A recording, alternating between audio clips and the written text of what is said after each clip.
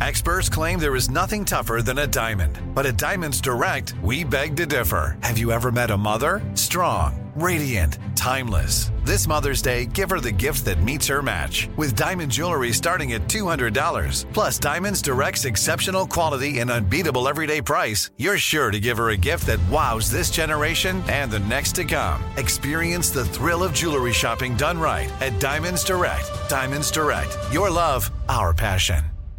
Enjoy all your favorite sports like never before at BetMGM. Signing up and playing is so easy. Simply sign up using code Buckeye and receive up to $1,500 back in bonus bets if you don't win your first bet. When you register with BetMGM, you can get instant access to a variety of parlay selection features, live betting options, and the best daily promotions in the business. And with BetMGM at your fingertips, every play and every game matter more than ever. Place your moneyline, prop, and parlay bets with the king of sportsbooks today. Sign up using code Buckeye and receive up to $1,500 back in bonus bets if you don't win your first bet. That's right, up to $1,500. Again, sign up using code Buckeye and receive up to $1,500 back in bonus bets if you don't win your first bet. BetMGM and GameSense remind you to play responsibly. 21 plus and present in Ohio. Subject to eligibility requirements. Rewards are non-withdrawable bonus bets that expire in 7 days. Gambling problem? Call 1-800-GAMBLER in partnership with MGM Northfield Park. That's 1-800-GAMBLER.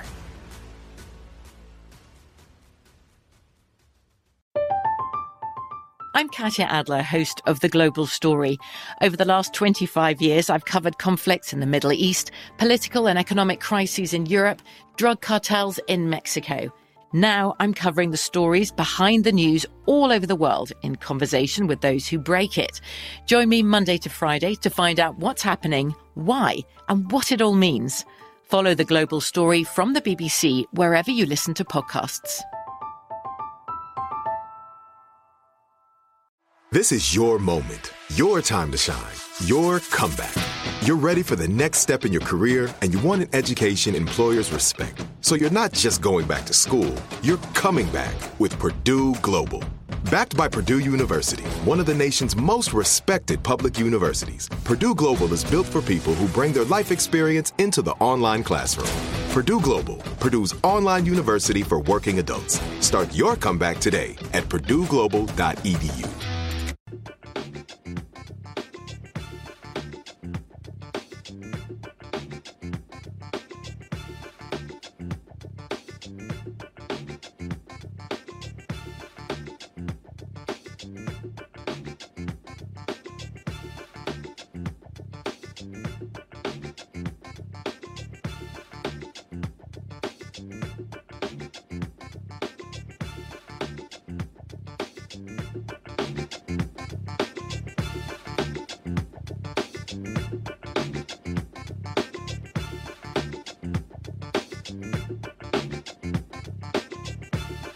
iPhone 13 on us for every customer. Current, new, everyone.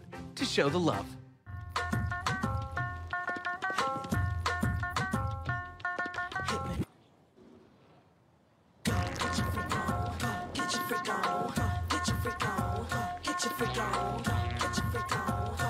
Folks, Black Star Network is here.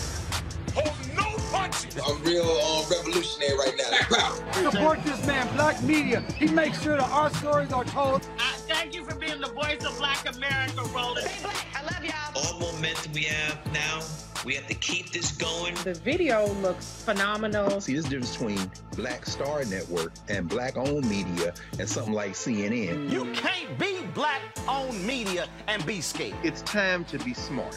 Bring your eyeballs home. You dig?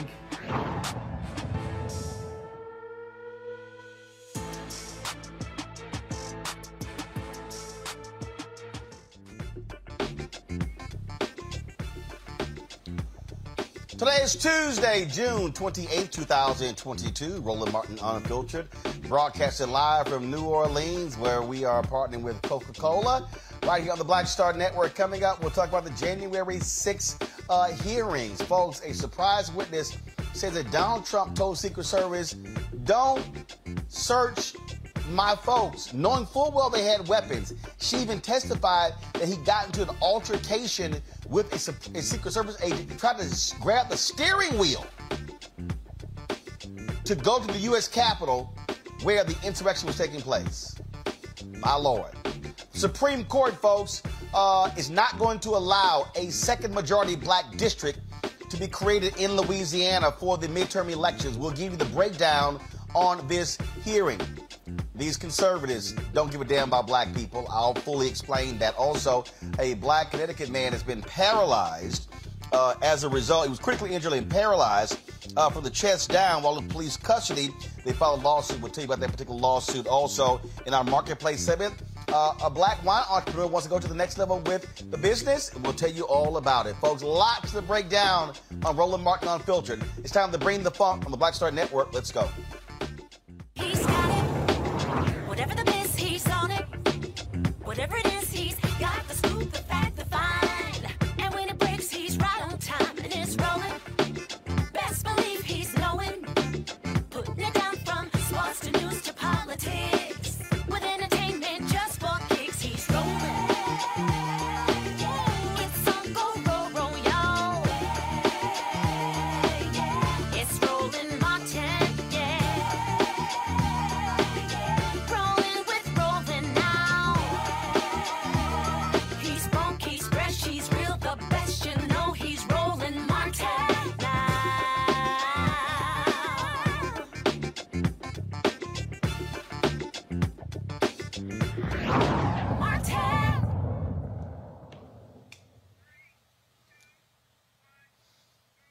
All right, folks, there was not supposed to be a January 6th committee hearing today, but there was a surprise witness who testified, and oh my goodness, did she have some shocking revelations in today's testimony. Her name is Cassidy Hutchinson. She was a longtime aide to Trump Chief of Staff Mark Meadows, and she laid out some damning testimony. Chairman Benny Thompson and Congresswoman Liz Cheney, they laid out exactly preparing folks about for her testimony, but we were still shocked with what we heard. In our hearings over the previous weeks, the Select Committee has laid out the details of a multi-part pressure campaign driven by the former president aimed at overturning the results of the 2020 presidential election and blocking the transfer of power. We've shown that this effort was based on a lie that the election was stolen, tainted by widespread fraud, Donald Trump's big lie. In the weeks ahead, the committee will hold additional hearings about how Donald Trump summoned a mob of his supporters to Washington, spurred them to march on the Capitol, and failed to take meaningful action to quell the violence as it was unfolding on January 6th. However, in recent days, the Select Committee has obtained new information dealing with what was going on in the White House on January 6th and in the days prior. Specific detailed information about what the former president and his top aides were doing and saying in those critical hours. First-hand details of what transpired in the office of the White House Chief of Staff, just steps from the Oval Office as the threats of violence became clear, and indeed, violence ultimately descended on the Capitol in the attack on American democracy. It's important that the American people hear that information immediately. That's why, in consultation with the Vice Chair, I've recalled the committee for today's hearing. As you've seen and heard in our earlier hearings, the Select Committee has developed a massive body of evidence thanks to the many hundreds of witnesses who have voluntarily provided information relevant to our investigation. It hasn't always been easy to get that information because the same people who drove the former president's pressure campaign to overturn the election are now trying to cover up the truth about January 6th. But thanks to the courage of certain individuals, the truth won't be buried. The American people won't be left in the dark. Our witness today, Ms. Cassidy Hutchinson, has embodied that courage. I won't get into a lot of detail about Ms. Hutchinson's testimony. We'll show. I'll allow her words to speak for themselves. And I hope everyone at home will listen very closely. First, I'll recognize our distinguished Vice Chair, Ms. Cheney of Wyoming, for any opening statements she'd care to offer. Thank you very much, Mr. Chairman. In our first 5 hearings, the committee has heard from a significant number of Republicans, including former Trump administration Justice Department officials, Trump campaign officials, several members of President Trump's White House staff, a prominent conservative judge, and several others. Today's witness, Ms. Cassidy Hutchinson, is another Republican and another former member of President Trump's White House staff. Certain of us in the House of Representatives recall that Ms. Hutchinson once worked for House Republican Whip Steve Scalise, but she is also a familiar face on Capitol Hill because she held a prominent role in the White House Legislative Affairs Office and later was the principal aide to President Trump's Chief of Staff, Mark Meadows. Ms. Hutchinson has spent considerable time up here on Capitol Hill representing the Trump administration, and we welcome her back. Up until now, our hearings have each been organized to address specific elements of President Trump's plan to overturn the 2020 election. Today, we are departing somewhat from that model because Ms. Hutchinson's testimony touches on several important and cross-cutting topics that are relevant to each of our future hearings. In her role working for the White House Chief of Staff, Ms. Hutchinson handled a vast number of sensitive issues. She worked in the West Wing, several steps down the hall from the Oval Office. Ms. Hutchinson spoke daily with members of Congress, with high-ranking officials in the administration, with senior White House staff, including Mr. Meadows, with White House counsel, lawyers, and with Mr. Tony Ornato, who served as the White House Deputy Chief of Staff. She also worked on a daily basis with members of the Secret Service who were posted in the White House. In short, Ms. Hutchinson was in a position to know a great deal about the happenings in the Trump White House. Ms. Hutchinson has already sat for 4 videotaped interviews with committee investigators, and we thank her very much for her cooperation and for her courage. We will cover certain, but not all, relevant topics within Ms. Hutchinson's knowledge today. Again, our future hearings will supply greater detail, putting the testimony today in a broader and more complete context. Today, you will hear Ms. Hutchinson relate certain firsthand observations of President Trump's conduct on January 6th.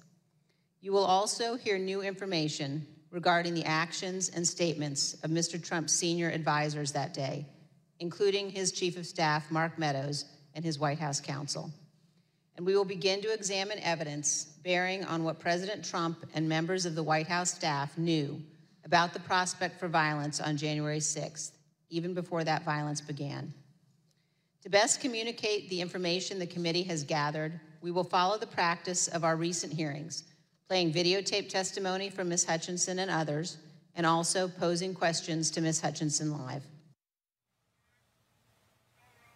Folks, the testimony of Cassidy Hutchinson was unbelievable. Even what she heard as they talked about what's going to happen leading up to January 6th. We will begin today with an exchange that first provided Ms. Hutchinson a tangible sense of the ongoing planning for the events of January 6th. On January 2nd, 4 days before the attack on our Capitol, President Trump's lead lawyer, Mr. Giuliani, was meeting with White House Chief of Staff Mark Meadows and others. Ms. Hutchinson, do you remember Mr. Giuliani meeting with Mr. Meadows on January 2nd, 2021? I do. He met with Mr. Meadows in the evening of January 2nd, 2021. And we understand that you walked Mr. Giuliani out of the White House that night, and he talked to you about January 6th. What do you remember him saying? As Mr. Giuliani and I were walking to his vehicles that evening, he looked at me and said something to the effect of, "Cass, are you excited for the 6th? It's going to be a great day." I remember looking at him saying, "Rudy, could you explain what's happening on the 6th? He had responded something to the effect of, "We're going to the Capitol. It's going to be great. The president's going to be there. He's going to look powerful. He's going to be with the members. He's going to be with the senators. Talk to the chief about it. Talk to the chief about it. He knows about it." And did you go back then up to the West Wing and tell Mr. Meadows about your conversation with Mr. Giuliani? I did. After Mr. Giuliani had left the campus that evening, I went back up to our office and I found Mr. Meadows in his office on the couch. He was scrolling through his phone. I remember leaning against the doorway and saying, I just had an interesting conversation with Rudy, Mark. Sounds like we're going to go to the Capitol. He didn't look up from his phone and said something to the effect of, there's a lot going on, Cass, but I don't know, things might get real bad on January 6th. Ms. Hutchinson, Mr. Meadows is engaged in litigation with the committee to try to avoid testifying here. What was your reaction when he said to you things might get real bad? In the days before January 2nd, I was apprehensive about the 6th. I had heard general plans for a rally. I had heard tentative movements to potentially go to the Capitol. But when hearing Rudy's take on January 6th and then Mark's response, that evening was the first moment that I remember feeling scared and nervous for what could happen on January 6th. And I had a deeper concern for what was happening with the planning aspects of it. Folks, talk about shocking and stunning. Then Cassidy said Trump demanded he be taken to the U.S. Capitol, and even told the Secret Service, don't even search his followers for weapons, knowing full well they had weapons on them.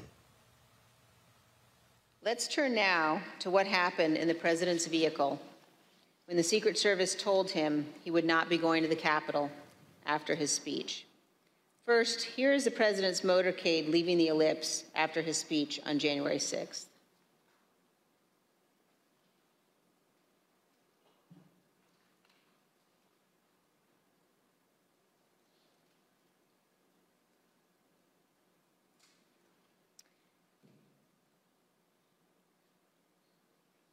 Ms. Hutchinson, when you returned to the White House in the motorcade after the president's speech, where did you go? When I returned to the White House, I walked upstairs towards the Chief of Staff's office, and I noticed Mr. Ornato lingering outside of the office. Once we had made eye contact, he quickly waved me to go into his office, which was just across the hall from mine.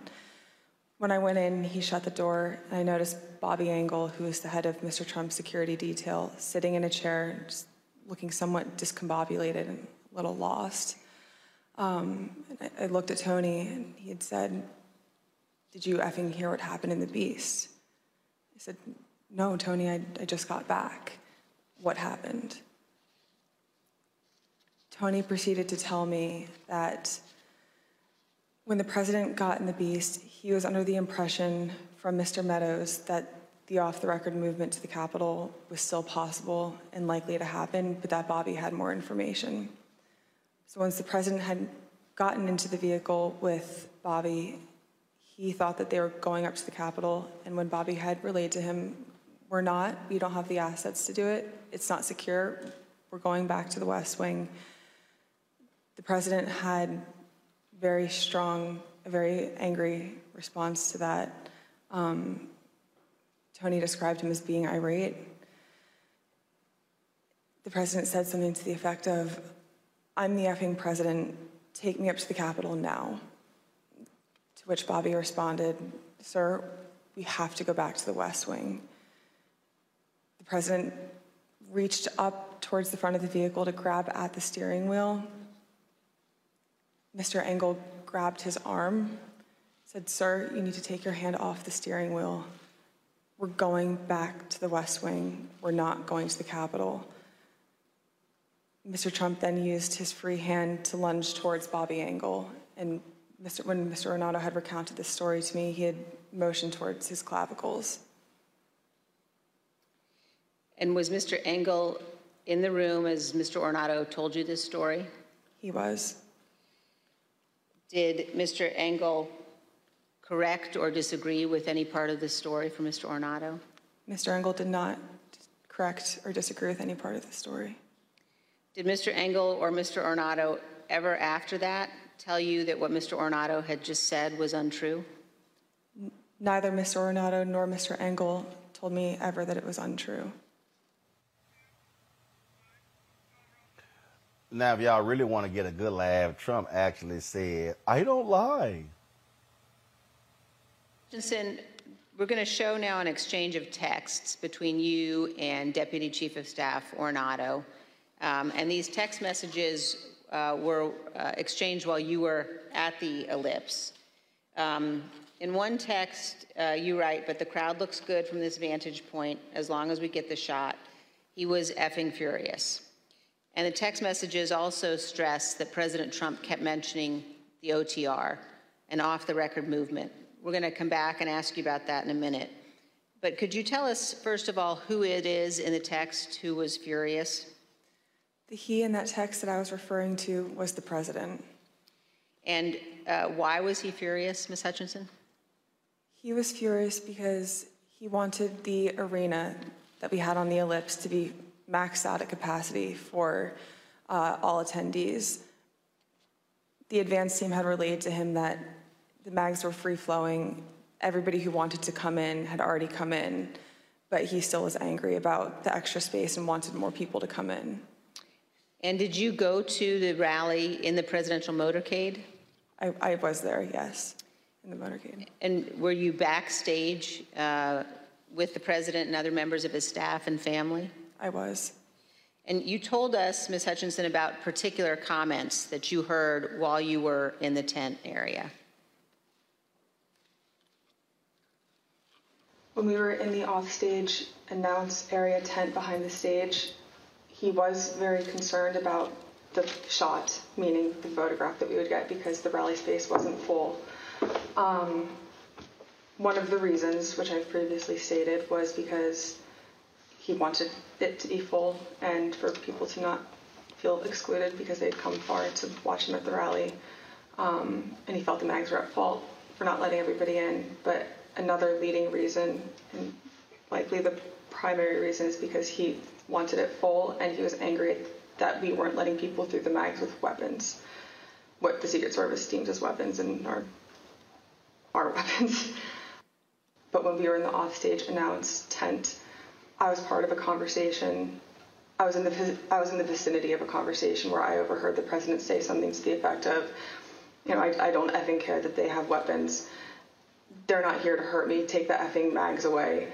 Let my people in. They can march to the Capitol from here. Let the people in. Take the effing mags away. Just to be clear, Ms. Hutchinson, is it your understanding that the president wanted to take the mags away and said that the armed individuals were not there to hurt him? That's a fair assessment. This whole day shows you the sheer incompetence of these people and what they were trying to do, how they were literally trying to overthrow this country with this election. And at one point, this key phrase, "blood will be on your hands," was uttered. Ms. Hutchinson, I'd like now for us to listen to a description, your description of what transpired in the West Wing during the attack. For context, in this clip, you describe the time frame starting at about 2 p.m. So I remember Mark being alone in his office for quite some time, and I know we've spoken about Ben Williamson going in at one point, and I don't personally remember Ben going in. I don't doubt that he had gone in, but I remember him being alone in his office for most of the afternoon. Around 2 o'clock to 2:05, we were watching the TV, and I could see that the rioters were getting closer and closer to the Capitol. Mark still hadn't popped out of his office or said anything about it. So that's when I went into his office. I saw that he was sitting on his couch on his cell phone. Same as the morning where he was just kind of scrolling and typing. I said, "Hey, are you watching the TV, Chief?" Because his TV was small and you can see it, but I didn't know if he was really paying attention. I said, "You watching the TV, Chief?" He was like, "Yeah." The rioters are getting really close. Have you talked to the president? He said, "No, he wants to be alone right now." Still looking at his phone. So I start to get frustrated because I sort of felt like I was watching this is not a great comparison, but a bad car accident that was about to happen where you can't stop it, but you want to be able to do something. And I remember thinking in that moment, Mark needs to snap out of this, and I don't know how to snap him out of this, but he needs to care. And I just remember I blurted out, I said, Mark, do you know where Jim's at right now? And he looked up at me at that point and said, Jim? And I said, Mark, he was on the floor a little while ago giving a floor speech. Did you listen? He said, yeah, it was real good. Did you like it? And I said, yeah. Do you know where he's at right now? He said, well, no, I haven't heard from him. And I said, you might want to check in with him, Mark. And I remember pointing at the TV and I said, the rioters are getting close. They might get in. And he looked at me and said something to the effect of, all right, I'll give him a call.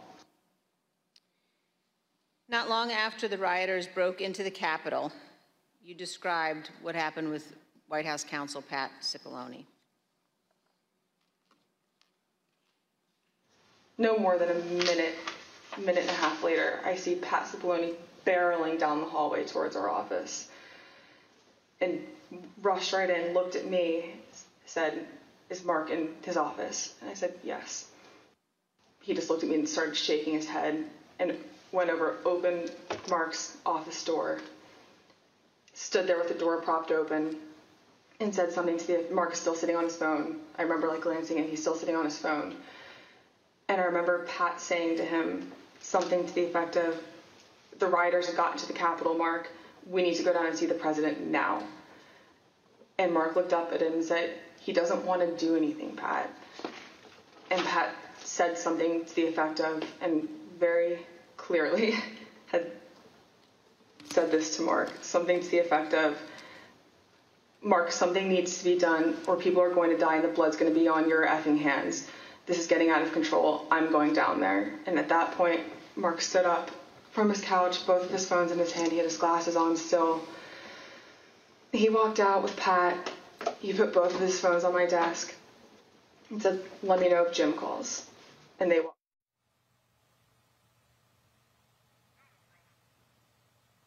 And of course, Meadows and Rudy Giuliani. They knew what was happening. That's why they wanted those pardons.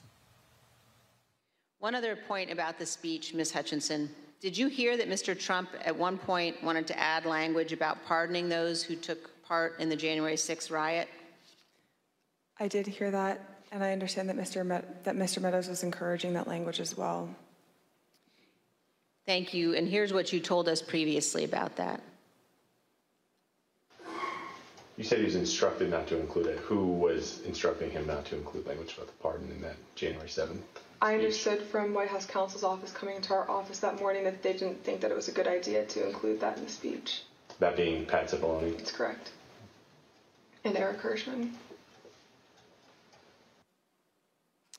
Ms. Hutchinson, did Rudy Giuliani ever suggest that he was interested in receiving a presidential pardon related to January 6th? He did. Ms. Hutchinson, did White House Chief of Staff Mark Meadows ever indicate that he was interested in receiving a presidential pardon related to January 6th? Mr. Meadows did seek that pardon. Yes, ma'am. Thank you, Ms. Hutchinson. Mr. Chairman, I yield back. Wow. Let's go into this with my panel. Dr. Mustafa Santiago Ali, former senior advisor for environmental justice at the EPA, joins me. Demario Solomon-Simmons, civil rights attorney and founder, Justice for Greenwood, Dr. Avis Jones-DeWeaver, political analyst and author. Okay, Demario, how in the hell, after today's testimony, does Merrick Garland not charge Trump with seditious conspiracy and these other individuals? I mean, what she described was beyond shocking. I mean, absolutely. He should have been charged. He should have been charged back on January 6, 2021. Only way it doesn't happen is the same way the Democrats never do anything. They're spineless, they're feckless, they're weak, scared. This guy should be charged. Meadows should be charged. Rudy Giuliani should be charged. Right now, this is all about show and tell. What I want to see is the Department of Justice executing arrest warrants, indicting these individuals, having them in court, and let this evidence come out in a court of law where there can be some real serious ramifications. Anything short of that only emboldens these rabid dog-like individuals even more to continue to do the illegal criminality, and they will make sure they are successful next time, not like this last time.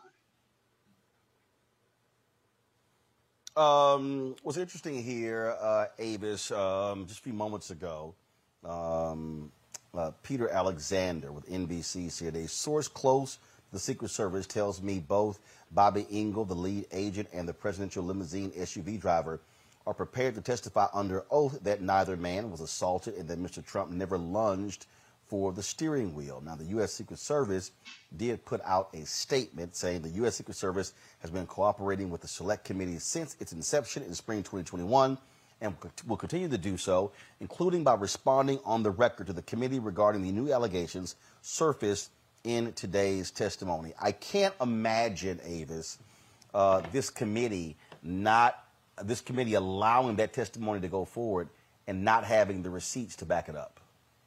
Yeah, I can't either. But what we see here is damage control in real time. Who knows everything that is going on in terms of all the people behind the scenes that in some way are looking to kowtow to someone who is using his power as a threat against so many people. It's really interesting to see history in real time with regards to Trump's sort of mob-like behavior that continues to put him in situations where no matter what he does, he can find people to fall on the sword for him. He can find people who are willing to go to jail for him. He's promising to help people or promising to hurt people, depending upon which side of the line they fall on, either for or against him. As thorough as this committee is, as you've mentioned, it's hard for me to believe that they would allow something out in public testimony that they don't have information to back up in some way, shape, or form, because they understand that their credibility is on the line. And so it'll be interesting to see how this plays out. But what we saw today was still ground shaking. And let me tell you, there's more to come. Mustafa, again, this is thuggish behavior. This is a man who was hell-bent on overthrowing this government. In fact, there was even a particular clip, y'all get that ready, where Hutchinson testified that Trump had no problem for them hanging Mike Pence. Here's some of that. I opened the door to the dining room, briefly stepped in to get Mark's attention, showed him the phone, flipped the phone his way so he could see it said Jim Jordan. He had stepped to where I was standing there holding the door open, took the phone talking to Jim with the door still propped open. So I took a few steps back. So I probably was 2 feet from Mark. He was standing in the doorway going to the Oval Office dining room. They had a brief conversation, and in the crossfires, I heard briefly what they were talking about, but in the background, I had heard conversations in the Oval dining room at that point, talking about the hang Mike Pence chants. That clip ended, Ms. Hutchinson, with you recalling that you heard the President, Mr. Meadows, and the White House counsel discussing the hang Mike Pence chants. And then you described for us what happened next. It wasn't until Mark hung up the phone, handed it back to me. I went back to my desk. A couple minutes later, him and Pat came back, possibly Eric Hirschman too. I'm pretty sure Eric Hirschman was there.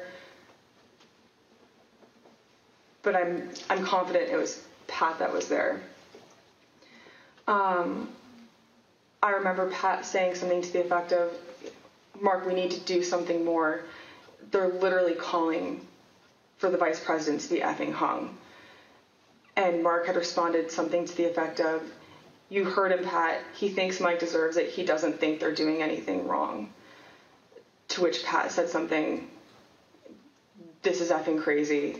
We need to be doing something more. Briefly stepped into Mark's office. And when Mark had said something, said something to the effect of, he doesn't think they're doing anything wrong.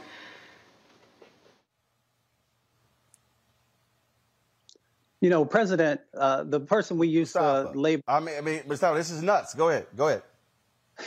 I was just going to say, let's just truly unpack what this is. You know, Trump saw himself not only as the label of a president, but what we're finally seeing sort of play out in front of everyone is an American dictator.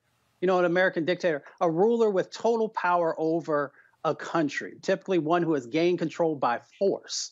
A dictator will hang or support the hanging of individuals who stand against him or who stand for justice or democracy or any of these other labels that you want to use. A dictator will also sacrifice their people.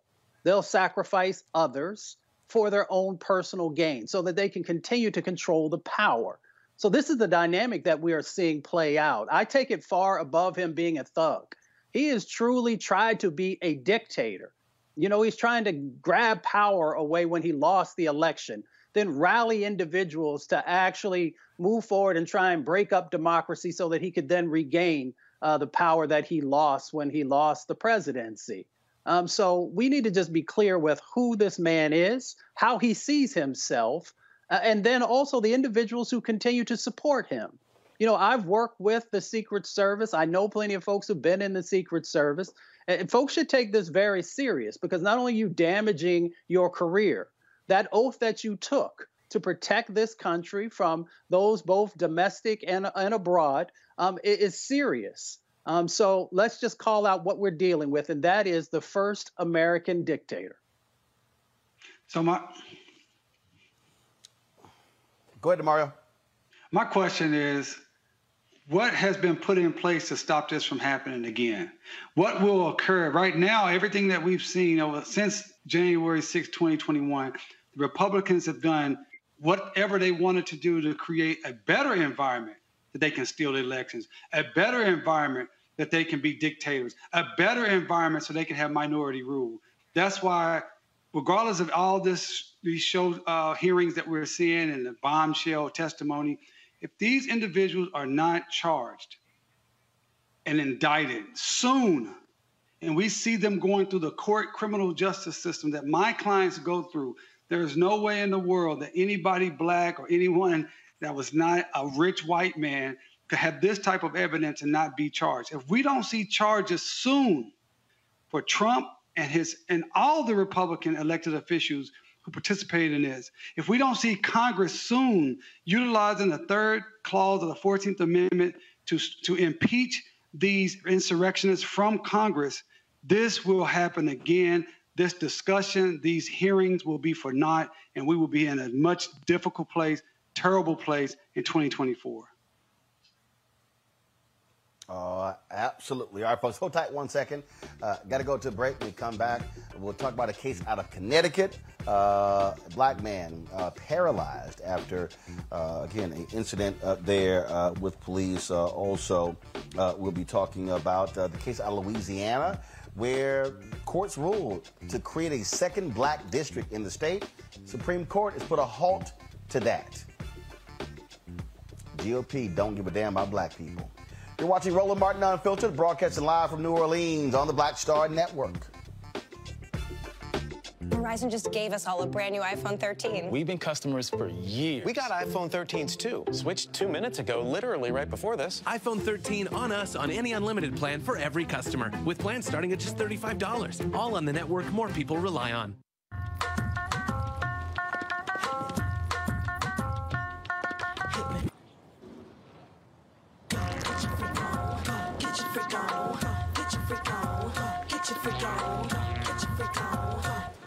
Of course, I looked up to Spike Lee. Of course, who didn't? I mean, he's a genius.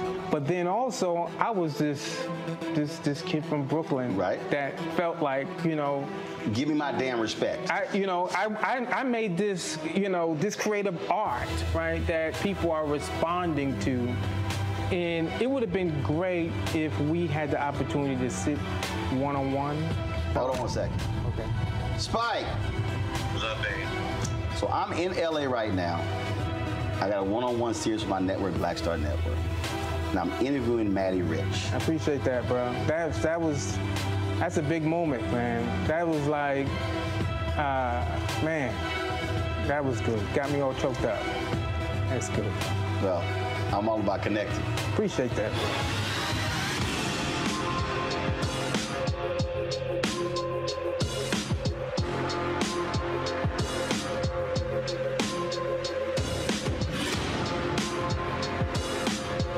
Love our new Alexa. It's a Buick. Yeah, Alexa. Buick. Alexa. It's a Buick. It's an Alexa. It's a Buick.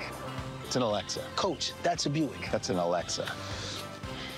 The Buick Enclave with available Alexa built-in. We're all impacted by the culture, whether we know it or not. From politics to music and entertainment, it's a huge part of our lives, and we're going to talk about it every day right here on The Culture with me, Faraji Muhammad, only on the Black Star Network. How about sushi? I just had sushi for lunch yesterday. How about tacos? Automatic emergency braking, one of 6 advanced safety features standard on every 2022 Chevy Equinox. Find new technology. Find new roads. Chevrolet. Hi, I'm Teresa Griffin. Hi, my name is Latoya Luckett, and you're watching Roland Martin Unfiltered.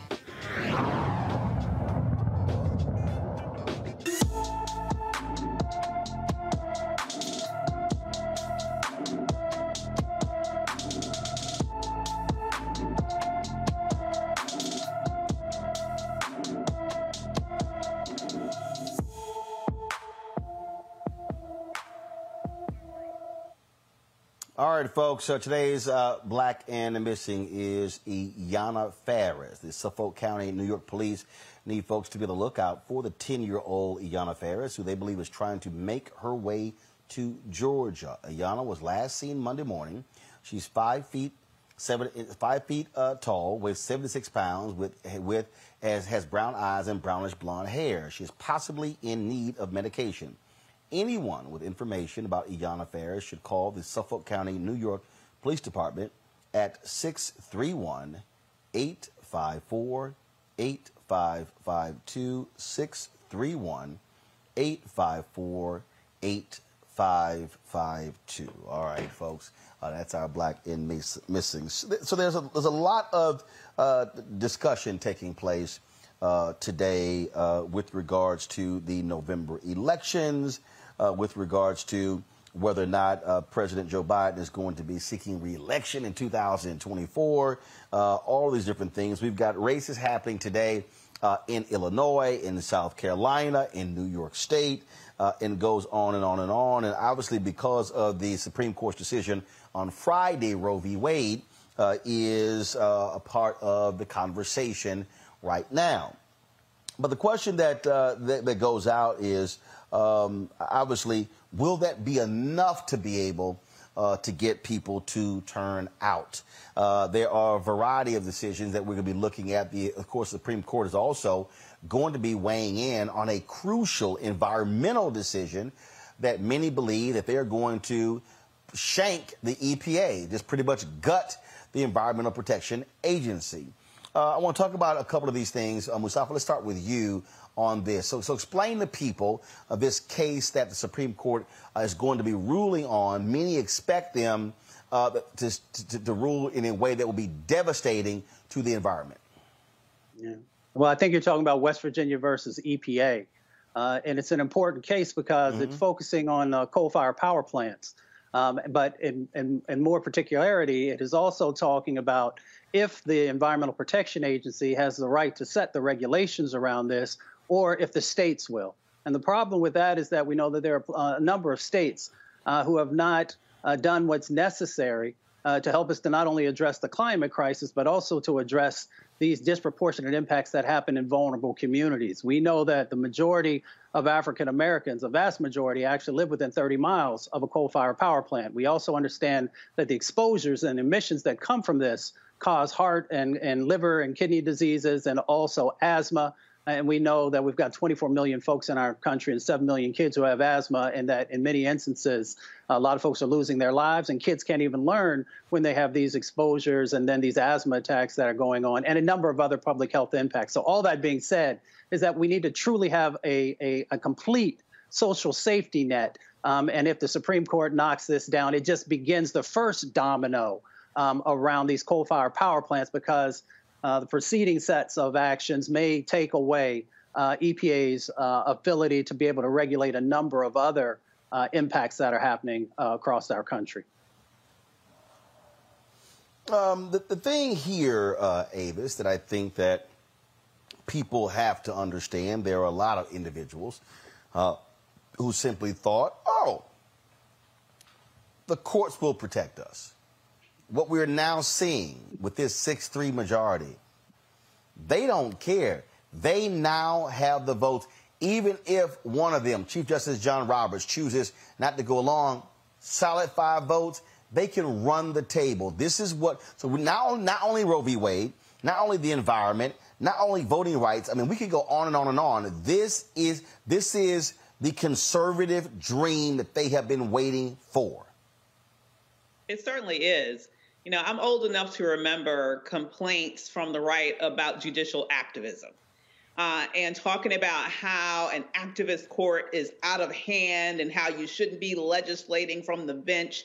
You know, they would describe anything that had to do with expanding rights as judicial activism. Here we are in the midst of judicial activism in its purest form. It's really interesting to see this court run roughshod over the rights of women and people generally in terms of decisions that have already been made and decisions that will be made coming down the pike.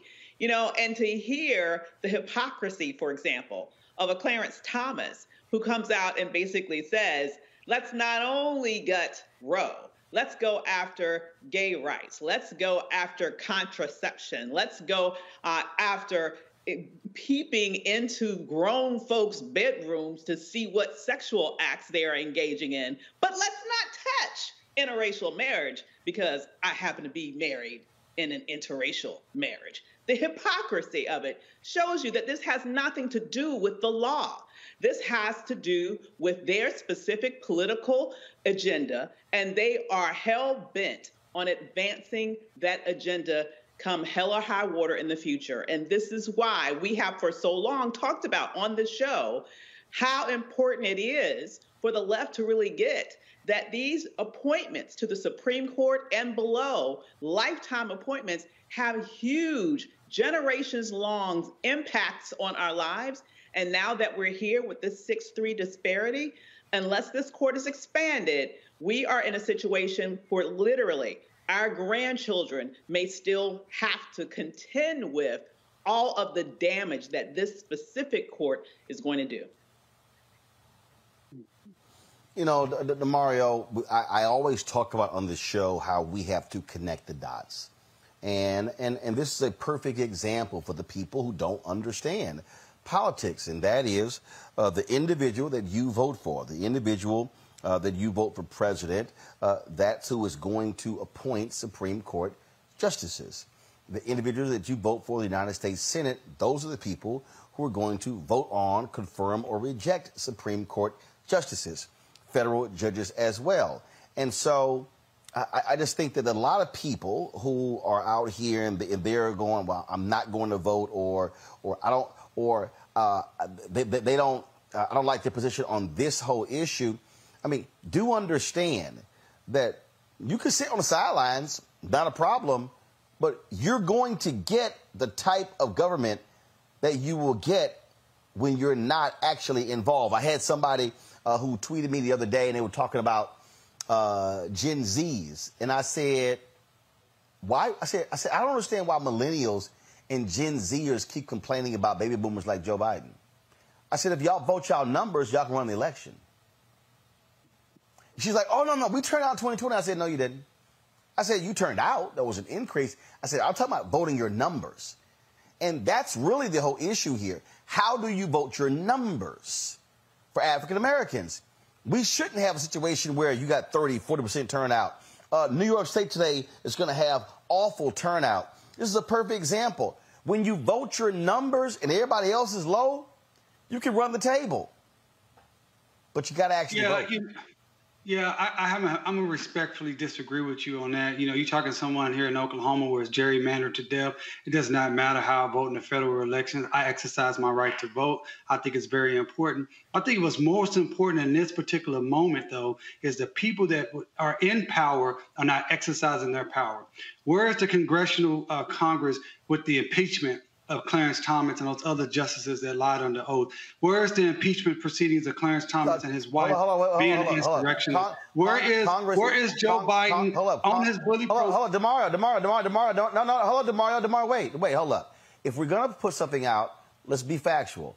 Congress cannot impeach Clarence Thomas. Why not? So when you're saying hold up, because here's part of the problem. The Supreme Court, first of all, the Supreme Court doesn't have an ethics. You don't have an ethics situation set up. That's first. Now, can you impeach federal judges? Yes, you can, but you can't impeach Ginny Thomas. She doesn't hold a political office. No, I know that, but I'm talking about her. I'm talking about Clarence Thomas, who's making these decisions that my sister talked about earlier, wanting to get rid of not only Roe versus Wade and all these other rights. Where is the congressional members right now? All they keep saying is, give us 2 more senators, give us 2 more senators. But I'm old enough, as my sister said, to remember when the Obama administration had 60 senators, and they still said they didn't have enough senators. They always want to move the ball. The only thing that they did after Roe versus Wade, after having 2 months knowing that this was coming out, was go out and sing songs on the steps of the Capitol and send out fundraising emails. This is ridiculous. And so for people to say, well, you just got to vote harder, I reject that. Yes, people want to get out. No. See, again, Demario, you're leaving out something that's factually you're wrong. You're not letting me finish. The House. How can I get everything I'm trying to get in? Demario, but if you're giving out factually incorrect information, for instance, the House has actually passed a bill dealing with reproductive rights. Avis can tell you that. The House has actually passed. No, hold up. Demario, but when you say Congress, when you say Congress, that includes the House and the Senate. Be specific. Right. The House has done what you said, not the Senate. So don't say Congress, say the Senate. No. You weren't listening to what I said. Where is Congress, the House right now, bringing these judges in, finding ways to rein this in, bringing to the House floor to expand the Supreme Court? They haven't put that on the House floor. It may not pass in the Senate, but they need to be showing their constituency and their base that we're willing to fight as hard as we need to for the things that we can control. The House is not doing that. And certainly the president is not doing that. I mean, the things he said at the end of his speech on Friday was, I want to leave you with, you must be peaceful, peaceful, peaceful. These people are ripping apart people's rights each and every day. As the sister stated earlier, this is things that our grandchildren will be dealing with while we sit here in real time and watch this. This is like being in Germany in 1933, 1934, 1935, and just seeing things ripped apart, ripped apart, ripped apart. The congressional leaders are not acting strong enough. They tweet, they go on TV, they send out fundraising emails, but they're not utilizing every tool in their bag, in my opinion. Okay. And again, in order for you to do that, what you have to have is you got to have the votes. And if you don't have the votes, what you do is politically, and this is also being smart politically, what you do is you don't set yourself up to lose. So part of the issue that you're now dealing with is, and again, I can run these things down, Avis, the number of bills that have been passed in the House that are dead in the Senate. So when I hear people say, well, they aren't doing these things, there are a number of things that have been passed. Look, the domestic terrorism bill after Buffalo was passed in the House. It died in the Senate. So when we say what Congress is not doing, no, what the Senate is not doing, there are a number of things, Avis, that have happened actually in the House. But see, I'm not only looking, see, and again, this is the key. This is the key. I'm not only talking about Congress. I'm also talking about what's happening on the state level. And when I look at voting numbers on the state level, I see the exact same thing. The point that I am making is if we see folks voting our numbers, Avis, then you might see also a change in the very people who are in elected office. Part of the problem we have right now is that people who are in office are in there because they were elected with low voter turnout. But Avis, if I just jump in, you got to also factor in. Hold on, no, wait, no, Demario, hold on. Avis, and I'll come back to you, but hold on. Avis. Yeah, I agree with that. When you think about where the Black population is concentrated, I know it may not make much of a difference in terms of the number of Black people in Oklahoma, okay? But if you're looking at places like Georgia, like Pennsylvania, even New Mexico, I mean, these key states that were key in that last election, and Texas, as we're growing there, let me just say, there are key states where when we maximize our vote, we have tremendous power. I completely agree with that. But I also want to say that the biggest mistake that I see the Democratic Party making right now, and we know that we're in this conundrum where the House can do all sorts of things, but it's going to die in the Senate. Okay, we know that's the reality right now. What they aren't doing, though, is utilizing their bully pulpit. We don't see enough of Biden utilizing his bully pulpit. When things happen, like what has been happening this entire time with the Republican Party, and particularly as a result of Roe, if the shoe was on the other foot, you would see McConnell have a press conference. You would see all sorts of unified messaging with Republican lawmakers all over television, repeating the same talking points, repeating the same sound bites. You don't have that level of concerted effort and strategy with regards to messaging to rally the base among the Democratic Party that you do with the Republican Party. And I think that this is also connected with a lack of enthusiasm in terms of making sure that their base actually does come out and maximize their voting power. I see this all as being connected.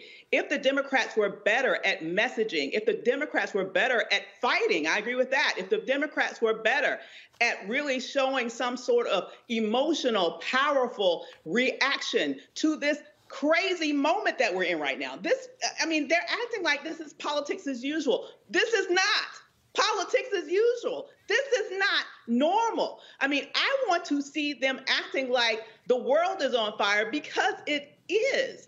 And if they continue to try to think about this from the sort of intellectual standpoint that Democrats normally approach things from, you are not going to engage and fire up your base to the degree that you need to at a moment like this in order to make the difference that we need to make in the polls in November and beyond at the national level or the state and local level. All of it's important, but you have to really make people want to go out there and fight, and they are not rallying the troop. They're not living up to this moment to the degree that they need to. Facts.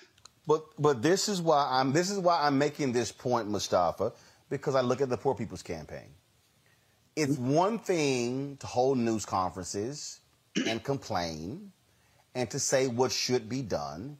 It's another thing to actually go out and knock on the doors, to actually mobilize and organize the people, to begin to have a shift, to begin to have a change.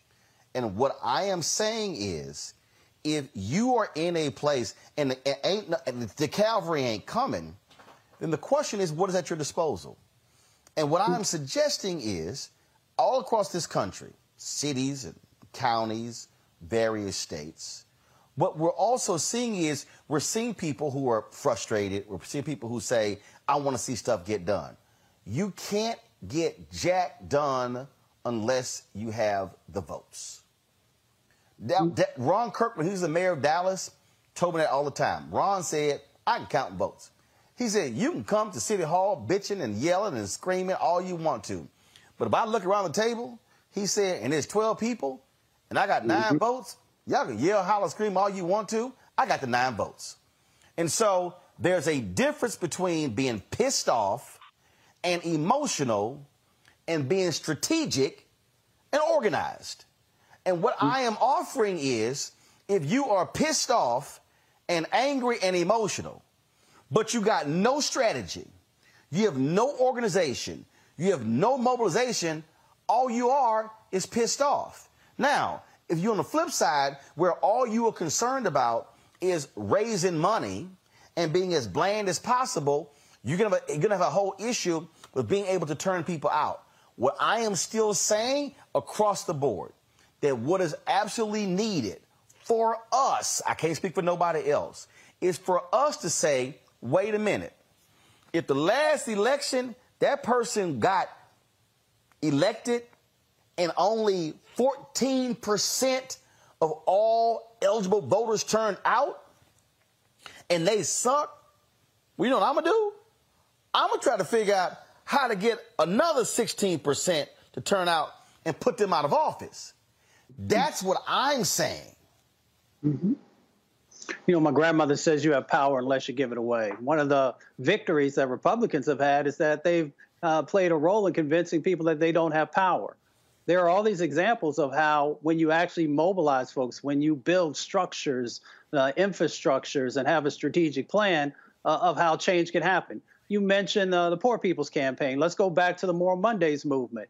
There in North Carolina, when folks said that, you know, that you could never make changes there in North Carolina. Reverend Barber and a whole lot of community-based folks and others came together to be able to make change begin to happen there in North Carolina.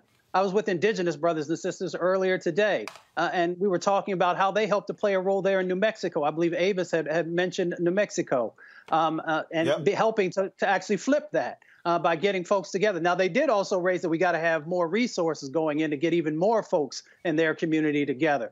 But all that goes back to the fact that we can make change happen, but we have to, one, be strategic. That's why this show is so important. From the earliest days of being on this show, one of the things we kept raising to folks is that Republicans have a strategic plan that they have been playing out for decades, and that Democrats, one, have to do a much better job of connecting with folks, getting resources to them, but to also understand that dynamics can actually change. And we do a disservice. We do such a disservice when we put out there that voting doesn't matter. Voting matters on the local level, the county, and the state level. If you want to actually address what's happening around gerrymandering and redistricting, then you got to get people mobilized to vote on that state level to be able to play a role in helping to make change happen. If you're not doing that, and if you continue to say, well, you know what, I can't find nobody who represents what I stand for, and ain't nobody focusing on the issues I care about. Well, my question every time somebody says that is, why aren't you running for office yourself? Why don't you run on the local or the county, the state level? Or if you have the ability, why not get enough folks together so you can run on the federal level? So if you're saying that, then you have a responsibility to do something in that space. Because if you want to see change happen, this starts with each and every one of us, and then we build it out by bringing other people in. And that's why, going back to the Poor People's Campaign, of making sure that everyone who's focusing on their commonalities, so those points that everybody can get behind, and then building from there, honoring each other, supporting each other in an authentic way. And when we don't do that, we are just as responsible for some of these things that we see going on as those who are trying to destroy our communities and to strip power away from us. The unfortunate issue that I'm looking at, DeMario, is, again, we got a lot of people who are angry, pissed, and emotional, but they have no plan. Well, I think there's a lot of people that are angry, pissed, and emotional, and they're looking for leadership. They're looking for leadership to stand up and show them what the plan is. Like, everybody is not a leader. And everybody is not going to lead organizations like all of us on this panel. Everyone doesn't have the experience, the connections, the wealth to be able to run for office. Some people are looking for leadership, and I'm not going to castigate anyone who feels a little dejected in this moment because they're looking around and don't see anybody actually leading and fighting on their behalf. All of us fight every single day. And as a civil rights attorney that is based in Oklahoma to take cases all over this nation, I understand that sometimes a win is not necessarily getting the ultimate victory. The win is just doing the fight. And that's what people are looking for. That's why people gravitate to Reverend Barber, because he's fighting. That's why people gravitate to this show, because you're fighting. But we cannot just cascade and talk bad about people not wanting to vote. Look, when I went down to Texas back in 2018 to do voter protection for the NAACP down there, I went to Waco, flew down to Waco, and you get down there and you see these these voting districts for black organizations or black communities where they have 2 or 3 voting machines and people got to wait in line 4 and 5 hours, and you go right across town to the white voting districts and they just walk in and walk out. That stuff is real. So understanding that that is real, we have to give people real incentives of why they believe people are going to fight on their behalf when they are elected. So yes, we want everybody to get out to vote. Yes, we want people to be more passionate and to get the numbers up. But we cannot give excuses for those who are in power right now. I remember everyone saying about Georgia, if we get these 2 seats in Georgia, if we get Roanoke and Ossoff elected, we can get our agenda passed. That is what Joe Biden said to everyone. Everyone believed that, and he has not come through on it, and it's okay for people to be upset about that. But Roland, first of all, let me just... There's no... Go ahead.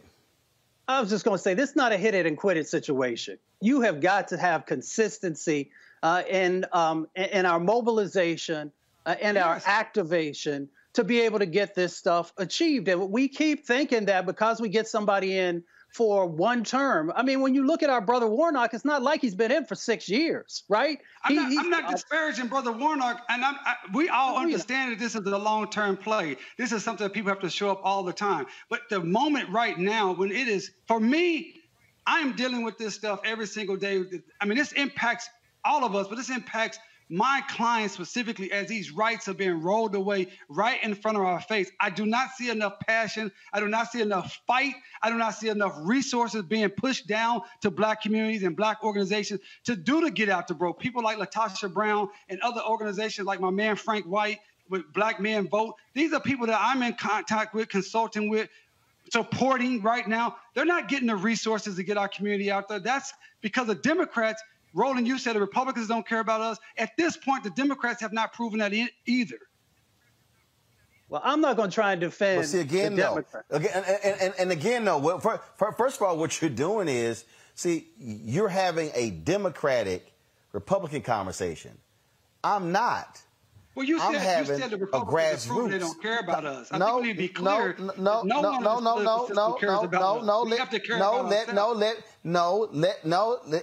me be clear. That's what you said, Roland. Roland, again, no, excuse me, Demario. I specifically was talking about the Louisiana case, which we're about to discuss next. So if you're going to quote me, quote what I was talking about. What I'm talking about right now. What I'm talking about. First of all, you don't have to be in my mind. You literally heard me say it. I was specifically talking about the Supreme Court decision today regarding the 2nd black majority district in Louisiana. That's what I was talking about. What I'm talking about on this segment right here is if we're talking about how do we change politics, what I'm saying is you have never seen politicians lead movements. No, movement leaders do so.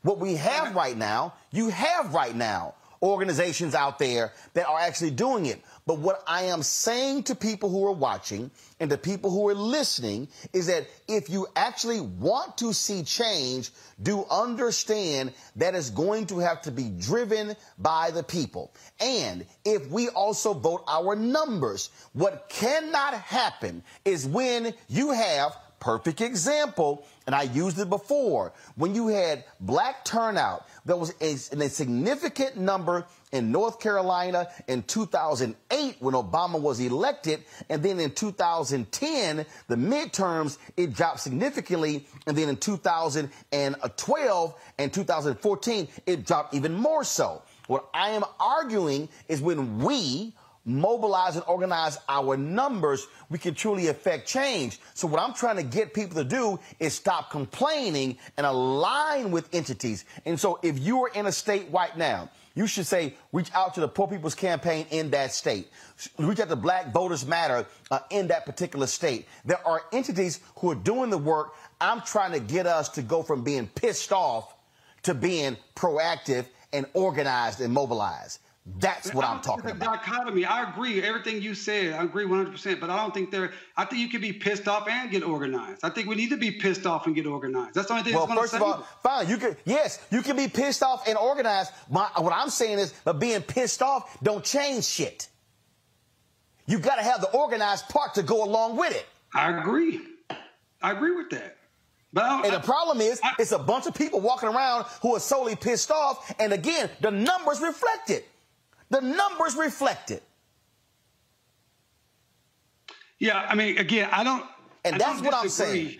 I don't disagree with your basic premise. So, but I know you want to move on, so I don't want to belabor the point. I don't want to hog up all the time. No. First of all, my next guest is actually traveling, so I got to go to him. So let me do this here. Let me quickly go to the break. When I come back, I'm going to talk about right here. Louisiana should have a second majority black congressional district. The courts ruled that it was racial gerrymandering. Now, this conservative Supreme Court is invalidating that.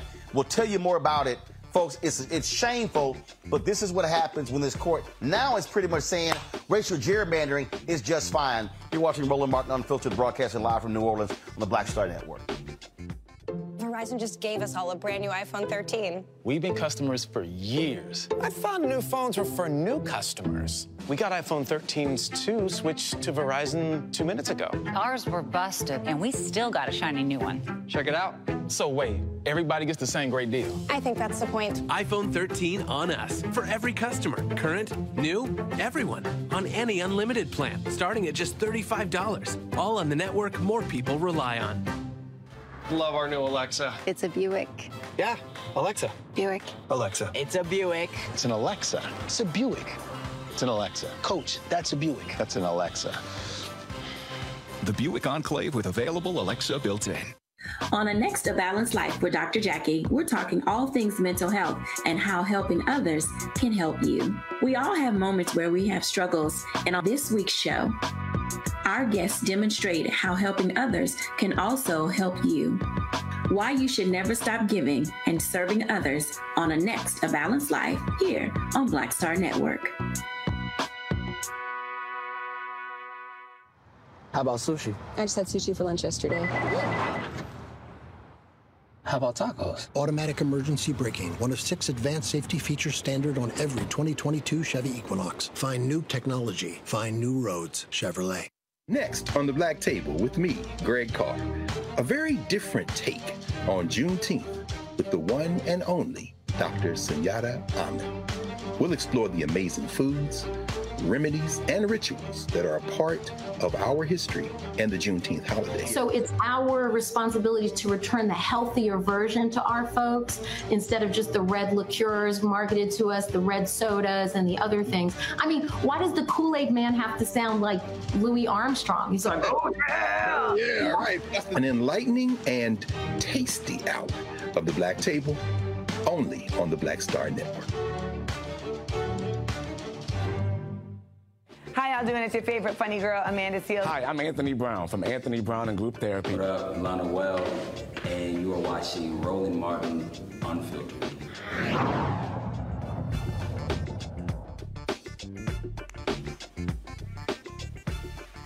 Folks, earlier today, I chatted with Louisiana Congressman Troy Carter. He is the only African-American in the Louisiana congressional delegation. Well, a district judge ruled that Louisiana, they were packing black voters into one district, say, basically racial gerrymandering, and that Louisiana African-Americans deserve to have a second majority black district. The state is more than 1/3 African-American. Yet what lawmakers do is basically pack them into one black district right there, as you see in that blue. There are 6 congressional districts in Louisiana. Only one is African-American. Well, the district court ruled that there was enough time to create a second district and redraw the maps because Louisiana does not hold its primaries until later in the year. We'll explain that. But the Supreme Court has actually issued a stay of that ruling, which stipulates that the maps Republicans have drawn in Louisiana will stay in place, and so therefore you won't have this second black district. This is one of their shadow decisions where there were no oral arguments, but they basically made the decision without having to actually be on the record with their questions. Joining me right now is someone who knows Louisiana politics very, very well, professor there at Dillard, Dr. Robert Collins. Glad to have you on the show. So, Doc, you look political science, you look at these things right here. I mean, this is a perfect example of largely, look, I'm going to call it white Republican rule, yeah, even with Clarence Thomas, that this is what happens when you have Republican conservatives who control the Supreme Court. They've invalidated and gutted the Voting Rights Act. What they are essentially allowing is racial gerrymandering to move forward. Yes, Roland, what's interesting about this is that after the district court judge ruled that it was that the current map that the Republican majority legislature passed was a violation of the Voting Rights Act, and she ordered them to create two black majority districts, which they refused to do. The judge basically almost threatened to hold them in contempt of court, but they refused. Then they appealed to the Fifth Circuit, and interestingly enough, the Fifth Circuit refused to stay her order. So the Fifth Circuit Court of Appeal, mind you, which any lawyer will tell you is the most conservative court of appeal in the United States, and the panel that heard the case was a Republican majority panel, actually left the current maps in place. They refused to stay the order, and they actually scheduled a hearing for July 8th. So we were waiting for the judge tomorrow. Actually, she was going to issue her two maps, and then there was going to be a full hearing July 8th before the Fifth Circuit Court of Appeal, which is the standard way which is the standard process.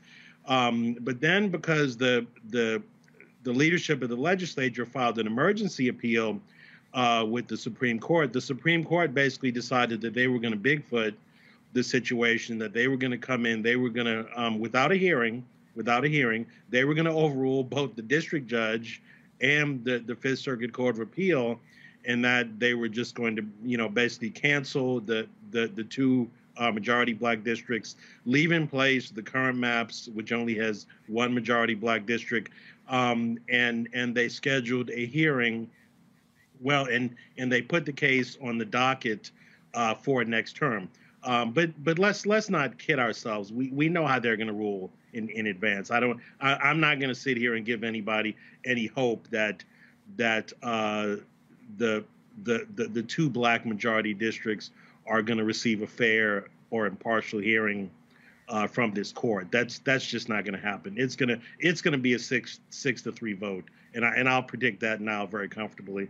And if anybody wants to put a bet on that, we can put a bet on that. Yeah. So it's very disturbing that the court would actually, with everything it has to do, would actually step into this Louisiana case when it really didn't need to. It could have just let due process play out, but they chose. But Robert, look, let's keep in mind, this is the exact same Supreme Court where overturning Roe v. Wade was not on the agenda. Like, literally, that was not a part of the Mississippi case. The state of Mississippi wasn't asking for Roe v. Wade to be overturned. This Supreme Court chose to go even further. And so when I hear Republicans complain about, Democratic judges being activist judges, this is a perfect example of activist judges with them not allowing lower courts to do their job. They decided, damn that, we shutting this down. Oh yeah, and I've told people say this is a conservative court. I said no, this is an activist court. This is an activist right wing court. This is an activist right wing court. They get involved in cases. They always use the cases before them to rule on a bunch of different social issues that aren't even in the case. And you're right. In the Mississippi case, they could have upheld the constitutionality of the Mississippi law, left the Mississippi law in place, and been totally silent on Roe versus Wade. And interestingly enough, that's what the Chief Justice wanted to do. The Chief Justice, who is very conservative, wanted to just leave the Mississippi law in place. And then, in his opinion, he said he believes in taking a more incremental view. But the five ultra conservatives, they don't really believe in an incremental view. They saw this was their chance to take out Roe v. Wade, so they took it out. they just took it out. And I think we're going to see, and as I wrote in one of my tweets earlier today, this is, this current majority, conservative majority of the Supreme Court has made it very clear that now they're going to be very aggressive in taking the hammer to their opposition, and they're going to be pretty ruthless about it. So I think we better buckle up. It's going to be a bumpy ride. Yeah, and this is why the previous segment I was talking about why we got to mobilize and organize to vote. The reality is this. And I don't care. Yeah, I know what people said in 2020 when they were talking about elect Warnock and Ossoff, but I also knew if you elected Warnock and Ossoff, you would still be at 50-50. The reality is this here. If Mandela Barnes becomes a U.S. Senator in Wisconsin, if Fetterman wins in Pennsylvania, if Sherrod Beasley wins in North Carolina, it's now 53-47. If all of a sudden we get aggressive, and I keep saying black people, look, if Democrats actually, or even if outside groups register black people in Louisiana, look, I know people may sound crazy. You can flip that U.S. Senate seat in Louisiana. Hey, call me nuts, but John Bel Edwards won in this state by 30,000 votes. The bottom line is here, you have to activate the people. Look, you got Booker in Kentucky, you've got Demings in Florida, you got Tim Ryan in Ohio. So potentially Democrats could be 53-47, 54-46, and now all of a sudden these things we're talking about, you can now codify them. Look, you don't have to wait for the Voting Rights Act. You can literally now change the law, but you have to break the log jam of these people who think, oh, we can't get rid of the filibuster. Damn that. This court is making it clear that they are going to do the bidding of Republicans and try to return everything to states' rights. And we know if we're living in red states, we are screwed. Sure. And let's be clear. If the Republicans get control of the United States Senate, they will shut down all judicial appointments. Mitch McConnell has been very clear about that. If he gets the majority, it's over. I mean, not only will Biden not get any more Supreme Court appointments, assuming someone retires before then, which they probably won't, but he won't get that. Biden won't get any more of his district or appellate judges through. Mitch McConnell is basically going to shut all that down. And I know we focus, when we look at judicial appointments, I know we focus on who the president is, and it's important to control the White House. But as I've been saying for years, and let me say, I'm a former U.S. Senate staffer, so I'm sort of biased toward the Senate. You have to control the Senate. The current problems on the Supreme Court were not caused by not controlling the White House. I mean, the Democrats at the end of the current term, the Democrats will have held the White House for 12 of the last 16 years. The issue was they didn't control the United States Senate. And so the reason why Barack Obama was not allowed to put his final appointment on the court was because the Republicans controlled the Senate and they were able to block it. The reason why Donald Trump was able to get Amy Coney Barrett on the Supreme Court just a few days before the end of his term is because the Republicans controlled the court, and the Democrats could not stop that from being rammed through.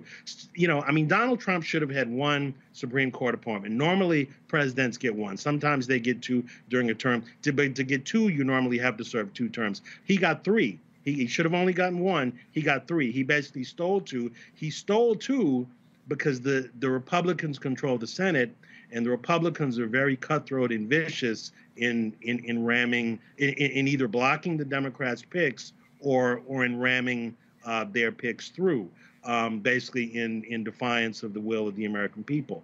The reason why Mitch McConnell said that he didn't let Barack Obama have his pick is because, we have to let the American people vote on it. They have to decide. But then, of course, at the end of Trump's term, when Justice Ginsburg died, he didn't let the American people have their say then. He just basically shut down the democratic process and said, no, we're going to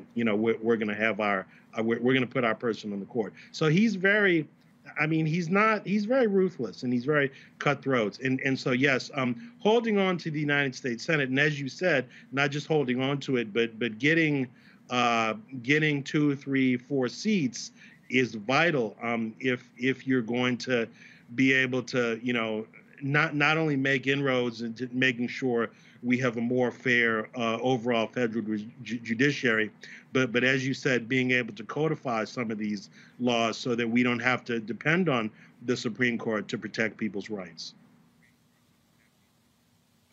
Questions from my panel. I'll start with you, Avis. Yeah. I hear what you're saying, and I'm really interested in your perspective around the Senate, specifically given your background there. When you think about what's going on right now and what will happen in the midterms, what do you think are the chances that we will get enough turnover in the Senate in the Democratic direction to be able to overcome those people who have stood in the way this time, which is why we needed more than a 50/51 majority to pull things through. You had these conservative Democrats who were unwilling to stand up for key pieces of legislation. Do you think that there are enough seats that are shaky enough that Democrats might actually win enough new seats in the Senate in order to have at least that 53, 54 even maybe that we need to get past the Manchins of the world? It's going to be tight, because, of course, the Democrats have to hold everything they have now. They can't lose anything, and then they need to flip a few seats. Roland's probably more optimistic than me. I mean, I think they can hold everything they have now. But, I think flipping Florida, is it possible? Yes, but it's going to be tough. The turnout has. Oh, no. Remember, Robert, I named 3 that I actually have at the top: Wisconsin, Pennsylvania, North Carolina. Then after that, I think Ohio is next. That's still going to be hard. I think the hard ones are obviously Florida, Kentucky, Louisiana. But the reason I was talking earlier about the organizing piece, a Democrat was elected governor in Kentucky. A Democrat is elected governor in Louisiana. I'm saying that for a reason, that you have to put in the work to beat them. There are too many Democrats who right now are going, oh, it's Louisiana. We can't beat John. We can't beat Kennedy. Well, if you never actually try, you're guaranteed to lose. Same thing with Booker versus Rand Paul. I'm looking at 2 states that ran, yes, white male governors, but there's still Democrats in red states. But you got to make the effort. So what I've been saying is, if you hold Georgia, Arizona, Nevada, New Hampshire, those are 4 Democrats that must hold. The 3 pickups, I believe, and the polling data right now shows Wisconsin, North Carolina, Pennsylvania, and then that next one is Ohio, and then I think you get to Florida, Kentucky, Louisiana. Yeah, I think Pennsylvania is definitely doable. Wisconsin is doable. North Carolina is doable. Yeah. Then it gets tough after that. Louisiana gets especially tough. I mean, you'd have to have really high turnout, and you have to get some working class whites to come over. I mean, Roland, 20 years ago when I used to work in the Senate, I worked for a guy named Bennett Johnston, Southern Democrat. We used to be able to, rely on about 40% of the white vote. Obviously, we always got 95%, 96, 97, 98% of the black vote, but we won because we were always able to get about 40% of the white vote. And so we didn't need the majority of the white vote. We just needed 40%. Now, somebody. Yes, go ahead. Go ahead. No, go ahead. No, I'm just agreeing with you. Now I'm saying I said right. Now you have somebody like John Bel Edwards, who's a very conservative Democrat. He barely breaks 30% of the white vote. I mean, he won the governor's race because he was able to hang on to about 32% of the white vote. Right. That's pretty much that's the threshold. You dip below 30% of the white vote as a Democrat, you're gone. So it's tough. So Robert, here's my point. That's my point. If you got to get 30, which then means you have to then say, what's the number? Gary Chambers was on. He told us, is it 300,000 unregistered blacks in Louisiana? Yeah, it's about that. It's several hundred. Then what you got to do is If I'm at 30%, I know as I get in whites, then I've got to increase my first of all, my eligible black voters, my eligible Latino voters, and so I got to put the resources there. And that's what I'm saying that continues to be part of the problem in terms of the calculus. What they don't do, because I remember Chris Van Hollen. I remember in 2012, they didn't get with this when he was in Congress, he was in the House. They didn't give a damn about putting money in Georgia. And they kept saying, yo, we can actually flip it. And so what I'm arguing is that if we know that's going to be the threshold there, we have to maximize our turnout.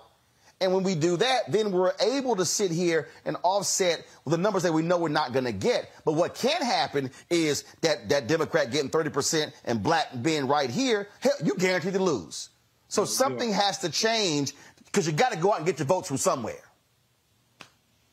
I mean, John Bel Edwards, you know, he banked on only getting about 32% of the white vote, but he was able to mobilize the black vote very effectively and get people to the polls. So yeah, so you gotta hold on to that 30% of the white vote and then be able to mobilize the black vote and get people to the polls. There's no question about it. Question from Mustafa. Yeah, Robert, I'm curious. You know, we have this conversation about resources. I'm curious from your perspective, where should we be making better investments to be able to win? Well, you mean as far as candidates or you mean as far as organizing or media? Well, you know, we often talk about infrastructure. And the lack of funding that often happens for our organizations that are actually out there on the ground. There's another theory or paradigm where we should be, you know, better resourcing candidates. So I'm just interested in where you think resources should be going to maximize the vote. Well, I do think we need resources to go into voter registration as you know, as Roland just said, you know, it's really unacceptable that we have hundreds of thousands of unregistered black voters in the state of Louisiana. That's a disconnect right there. That's a resource that you can't win without. So I think we need to put more resource into organizations that actually, and it's really in the rural areas. We do okay in the urban areas because we have a lot of grassroots organizations here. We can piggyback with grassroots organizations. We need folks to drive out into the rural areas and register the working class rural black folks. I think that's the first place I would put money. I mean, if I had unlimited money to spend. I mean, as far as putting money into recruiting candidates, I think we have a good set of candidates. I mean, you know, I think we have good candidates running, you know, in the U.S. Senate. I think I just think what's scary, we have many fine candidates that serve in the Louisiana legislature that I personally would think make fine United States senators, very articulate, highly educated, you know, Ivy League educated folks that serve in the Louisiana legislature. It's not that we have a dearth of candidates. It's that the candidates sitting in the legislature, they look at, you know, somebody like, you know, John Kennedy sitting on top of $14 million. And they said, well, you know, we can't top that. How are we, you know, he basically has an unlimited campaign fund. We're not going to be able to knock him off. So there's no point in us putting the money into challenging him. And of course, when you're in a state like Louisiana, the Democratic Senatorial Campaign Committee, which is who allocates, which is the campaign committee run by incumbent U.S. senators that allocates how the national money is going to go. Their position is Louisiana is not in play, so they don't really want to send any of their national money down to Louisiana because they're going to say, oh, well, it's taking money away from Pennsylvania, it's taking money away from Wisconsin. We have, you know, we have limited funds. We can't give you money to run an immediate down there.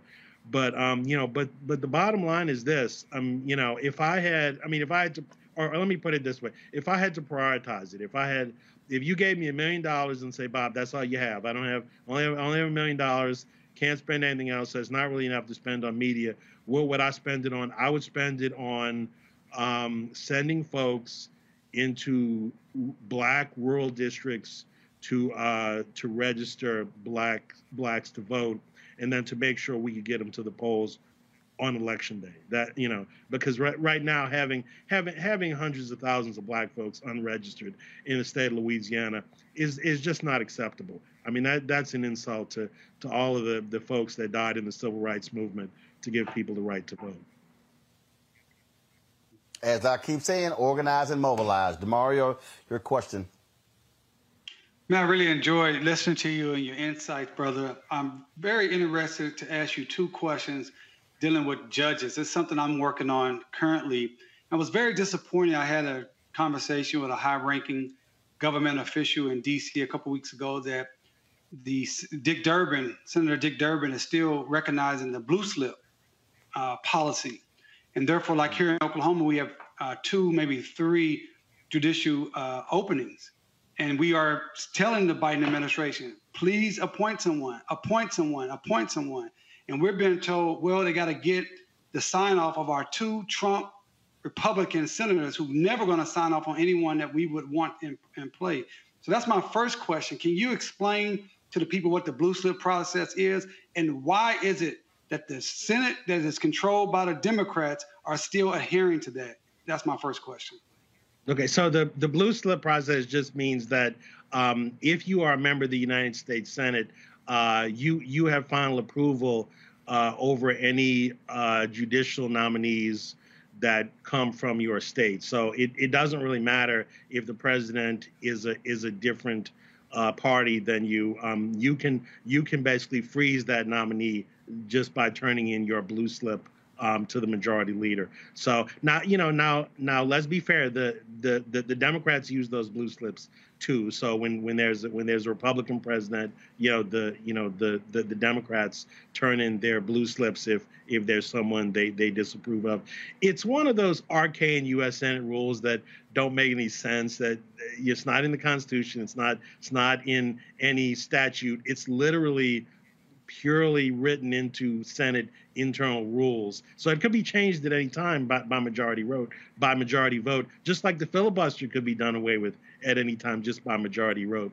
But I think the reason why the Democrats have not gotten rid of it is because, well, I'm assuming even if they wanted to, Sinema and Manchin wouldn't go along with it since they believe in these arcane rules.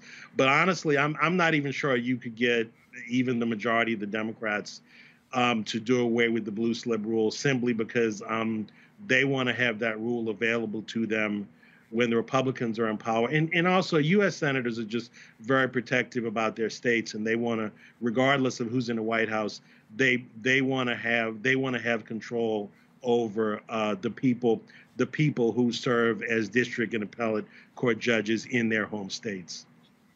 But isn't it, thank you so much for making it clear that it's just a rule, it's not a law. But isn't it true that during the Trump administration, the blue slip was ignored many times, and the Trump administration was able to put forward unqualified candidates to be on the bench, young candidates, people who had never even tried a case, ever been in a courtroom? How was the Republicans able to do that and the Democrats are not?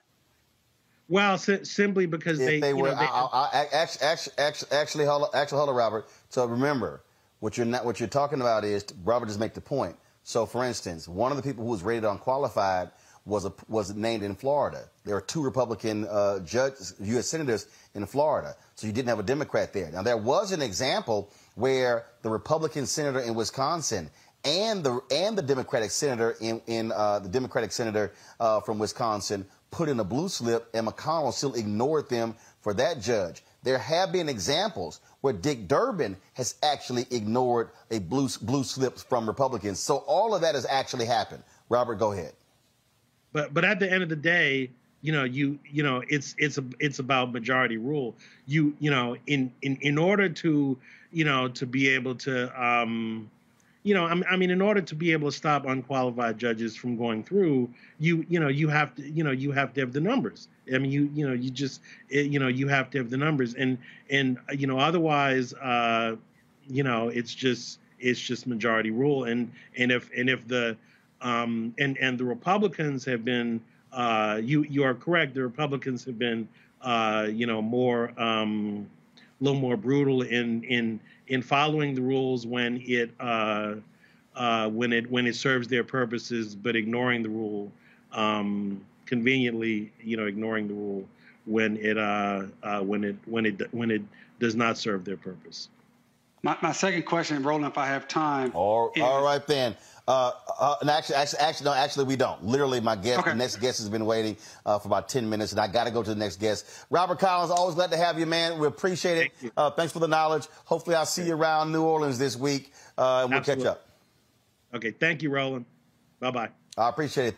Thank you very much, folks. Got to go to a break. When we come back, we'll talk about this case out of Connecticut. We'll be joined by one of the attorneys working with Ben Crump on this case, a black man paralyzed. They're actually having a rally for him as we speak in Connecticut. You're watching Roland Martin Unfiltered on the Black Star Network, broadcasting live from New Orleans. Don't forget to support us in what we do. Download the Black Star Network app, Apple phone, Android phone, Apple TV, Android TV, Roku, Amazon Fire TV, Xbox One, Samsung Smart TV, and of course, please support us as well by joining our Bring the Funk fan club. Your dollars make it possible for us to do what we do. See your checks and money orders to P.O. Box 57196, Washington, D.C. 20037-0196. Cash App is $RM Unfiltered. PayPal is R Martin Unfiltered. Venmo is RM Unfiltered. Zelle is Roland at RolandSMartin.com. Roland at RolandMartinUnfiltered.com. And all y'all on YouTube and Facebook, hit the like and the share button. We should easily be over 1,000 likes by now. I shouldn't have to be asking y'all, okay? So when I come back from the commercial break, I better see us hit 1,000 on YouTube. Y'all got it? Let's go. Back in a moment.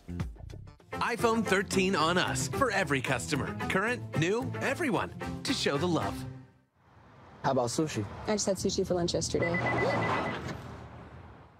How about tacos? Automatic emergency braking, one of 6 advanced safety features standard on every 2022 Chevy Equinox. Find new technology. Find new roads. Chevrolet.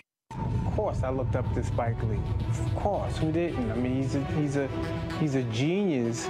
But then also, I was this kid from Brooklyn, right? That felt like, give me my damn respect. I made this, this creative art, right? That people are responding to, and it would have been great if we had the opportunity to sit one-on-one. Hold on one second. Okay. Spike. What's up, babe? So I'm in LA right now. I got a one-on-one series with my network, Black Star Network. And I'm interviewing Matty Rich. I appreciate that, bro. That's a big moment, man. That was like, man, that was good. Got me all choked up. That's good. Well, I'm all about connecting. Appreciate that.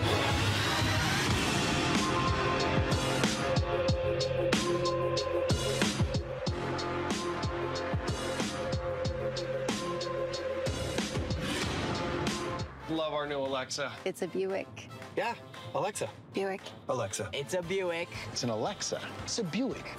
It's an Alexa. Coach, that's a Buick. That's an Alexa. The Buick Enclave with available Alexa built-in. I'm Deborah Owens, America's Wealth Coach. And on the next Get Wealthy, what do the ultra wealthy know that most of us don't? Well, the truth is that there is financial exclusion. And unfortunately, far too many Black folks haven't had access to this knowledge. And that's exactly what we're going to talk about on our next Get Wealthy with Melinda Hightower, a banker who's doing something to share exactly what you need to do to make it into the high net worth status. They weren't just saving just to save, they were saving for a purpose. That's right here on Get Wealthy with me, America's Wealth Coach, only on Black Star Network.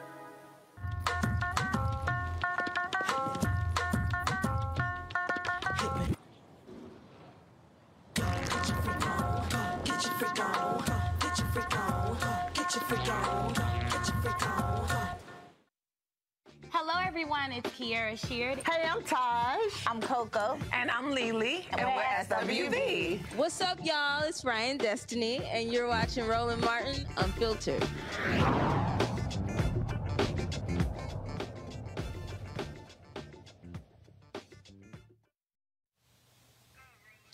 Hey, folks, this is a live look at a rally for a young man, Randy Cox. Y'all go to it, please. Go to it, please. Thank you. And of course, this is the story that we're covering. Ben Crump is speaking right now. In fact, a young man who was paralyzed from the neck down after being seriously injured in the back of a police van when the driver braked suddenly. He was not bolted in. Let's actually go to this news conference and let's hear what Ben has to say.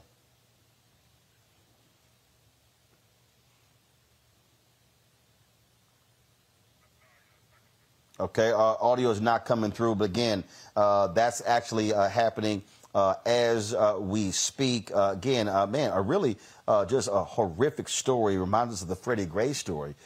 Chris O'Neill is one of the attorneys who's working on the case along with Ben Crump. He joins us right now. Chris, explain to folks exactly what happened here. I mean, and also I think there's video of this. I saw it on Ben's page. So he was placed in the back of a police van, and they just all of a sudden slam on the brakes, and it throws him forward and pretty much breaks his neck?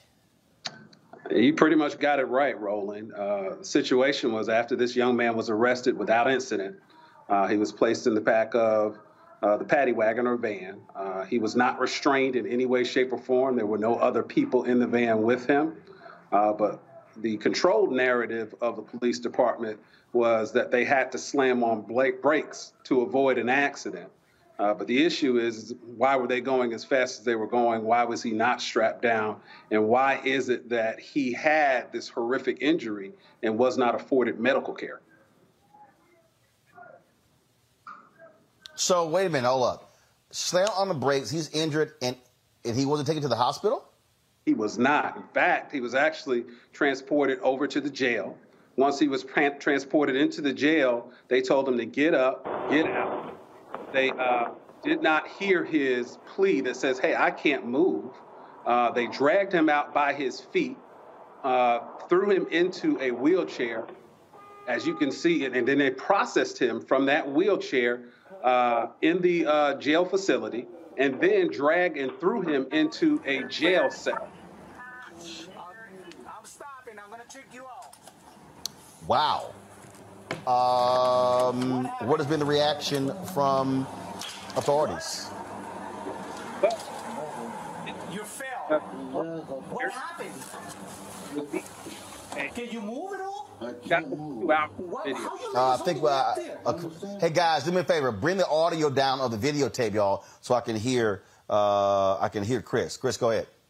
Thank you, Roland. What ended up happening is there's over 2 hours of recorded footage on this situation from body cams and from the facility itself. But what happened is that the authorities, the city authorities, police department, decided to release what they felt like were the most pertinent aspects of this. And by doing that, they attempted to control the narrative.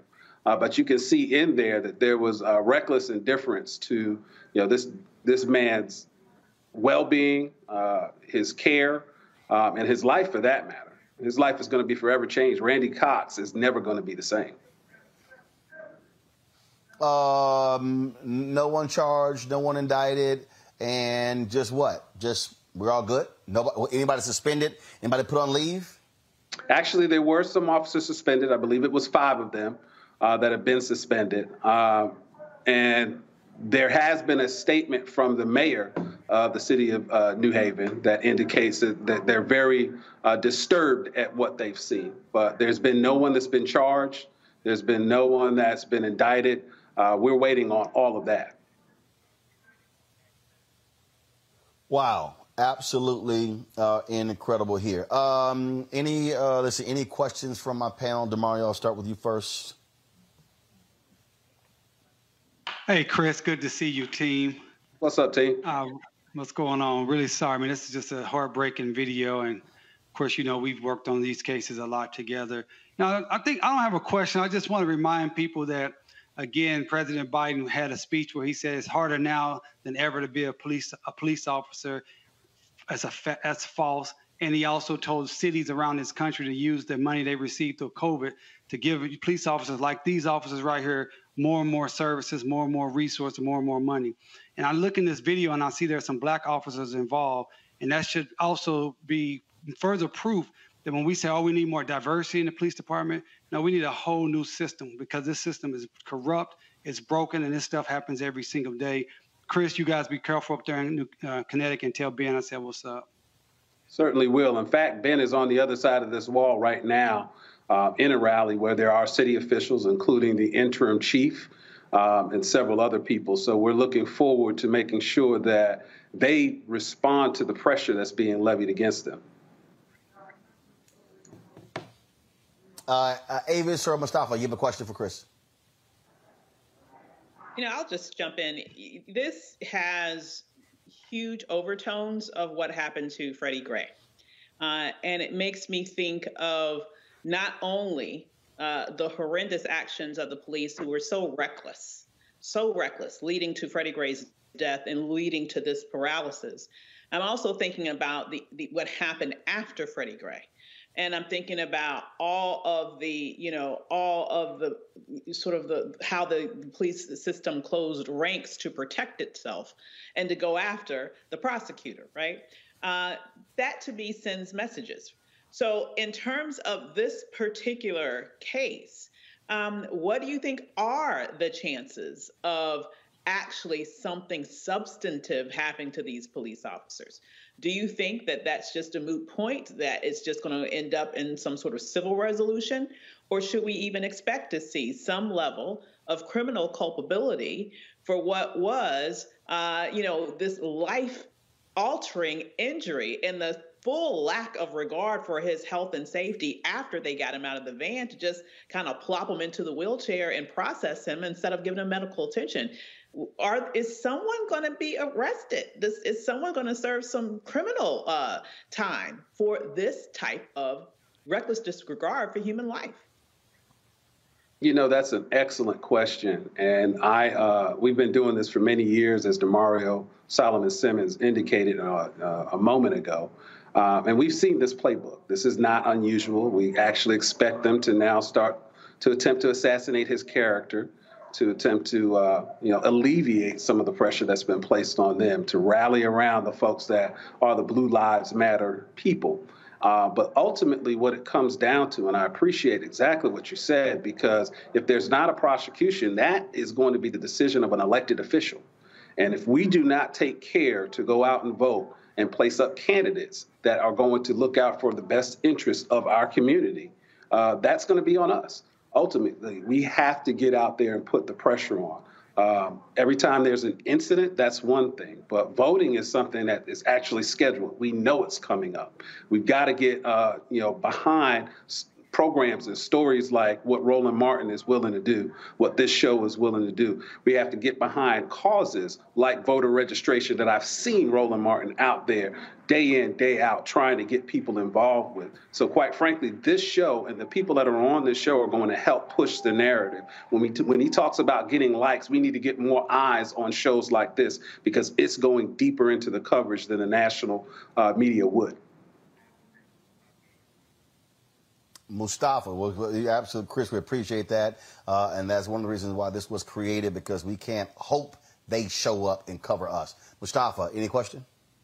Yeah, Chris, thank you for everything that you and Ben and the rest of the team there does.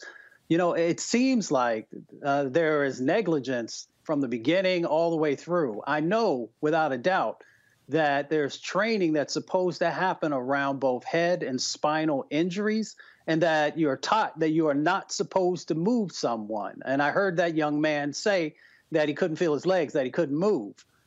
So do you think at a minimum that negligence, of course there will be other possible charges, but at a minimum it seems like negligence was throughout this whole process? That's an interesting take on it. And I actually think that that's exactly what they want us to do, to go that route of negligence, because there are certain protections. And DeMario Solomon Simmons can get into those, but those sovereign immunity protections that protect against a certain amount of negligence. So we have to play chess instead of checkers in this situation and not fall into the trap of saying, oh, yeah, look at all of this negligence and hang our hats on that when they know full well that they have protections against those things. All right, then. Attorney Chris O'Neal, we surely appreciate you joining us. Keep us abreast of what happens with this case moving forward. And thank you for being in that room, Roland. I'm literally on the other side of that room that you were streaming. That's the kind of journalism that Black America needs. We appreciate everything that you do. No, we appreciate it. Thank you so very much. Folks, got to go to a break. We come back, Marketplace setting. We'll talk with a Black wine company owner right here on Roland Martin Unfiltered on the Black Star Network. Love our new Alexa. It's a Buick. Yeah, Alexa. Buick. Alexa. It's a Buick. It's an Alexa. It's a Buick. It's an Alexa. Coach, that's a Buick. That's an Alexa. The Buick Enclave with available Alexa built-in.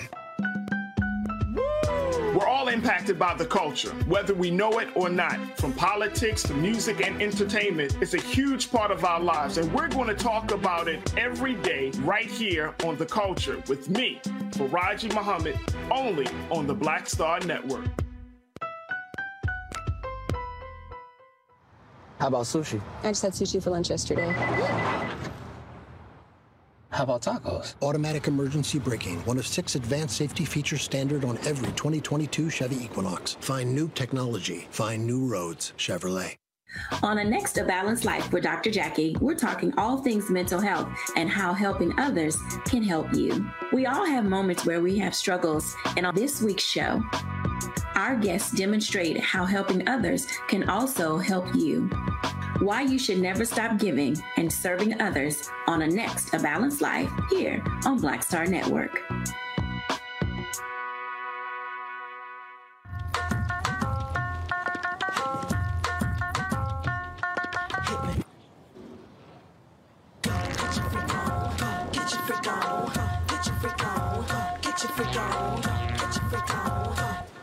Hi, I'm Vivian Green. Hey everybody, this is your man Fred Hammond, and you're watching Roland Martin, my man, Unfiltered.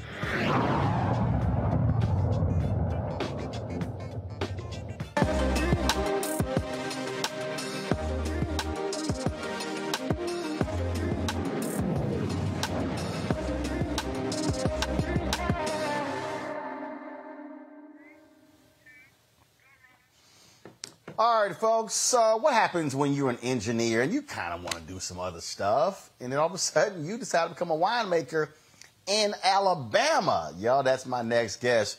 Welcome to the show, Rada Griffin, owner and inventor of Anissa Wakefield Wines in Huntsville, Alabama. Glad to have her on the show. So, okay, seriously, so we go from engineering to wine. Was it because you loved it, or did you say, man, I see a business opportunity?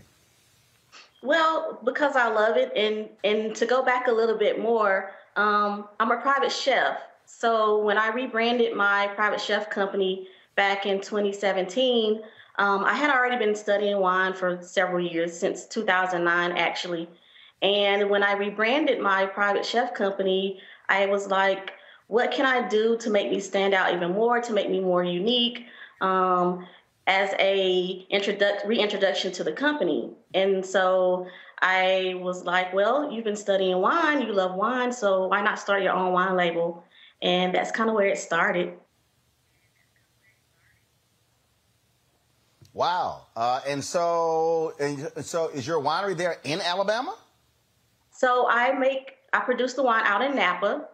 So I partner with a company that kind of will come in and do incubator-style winemaking. I have a wine consultant there.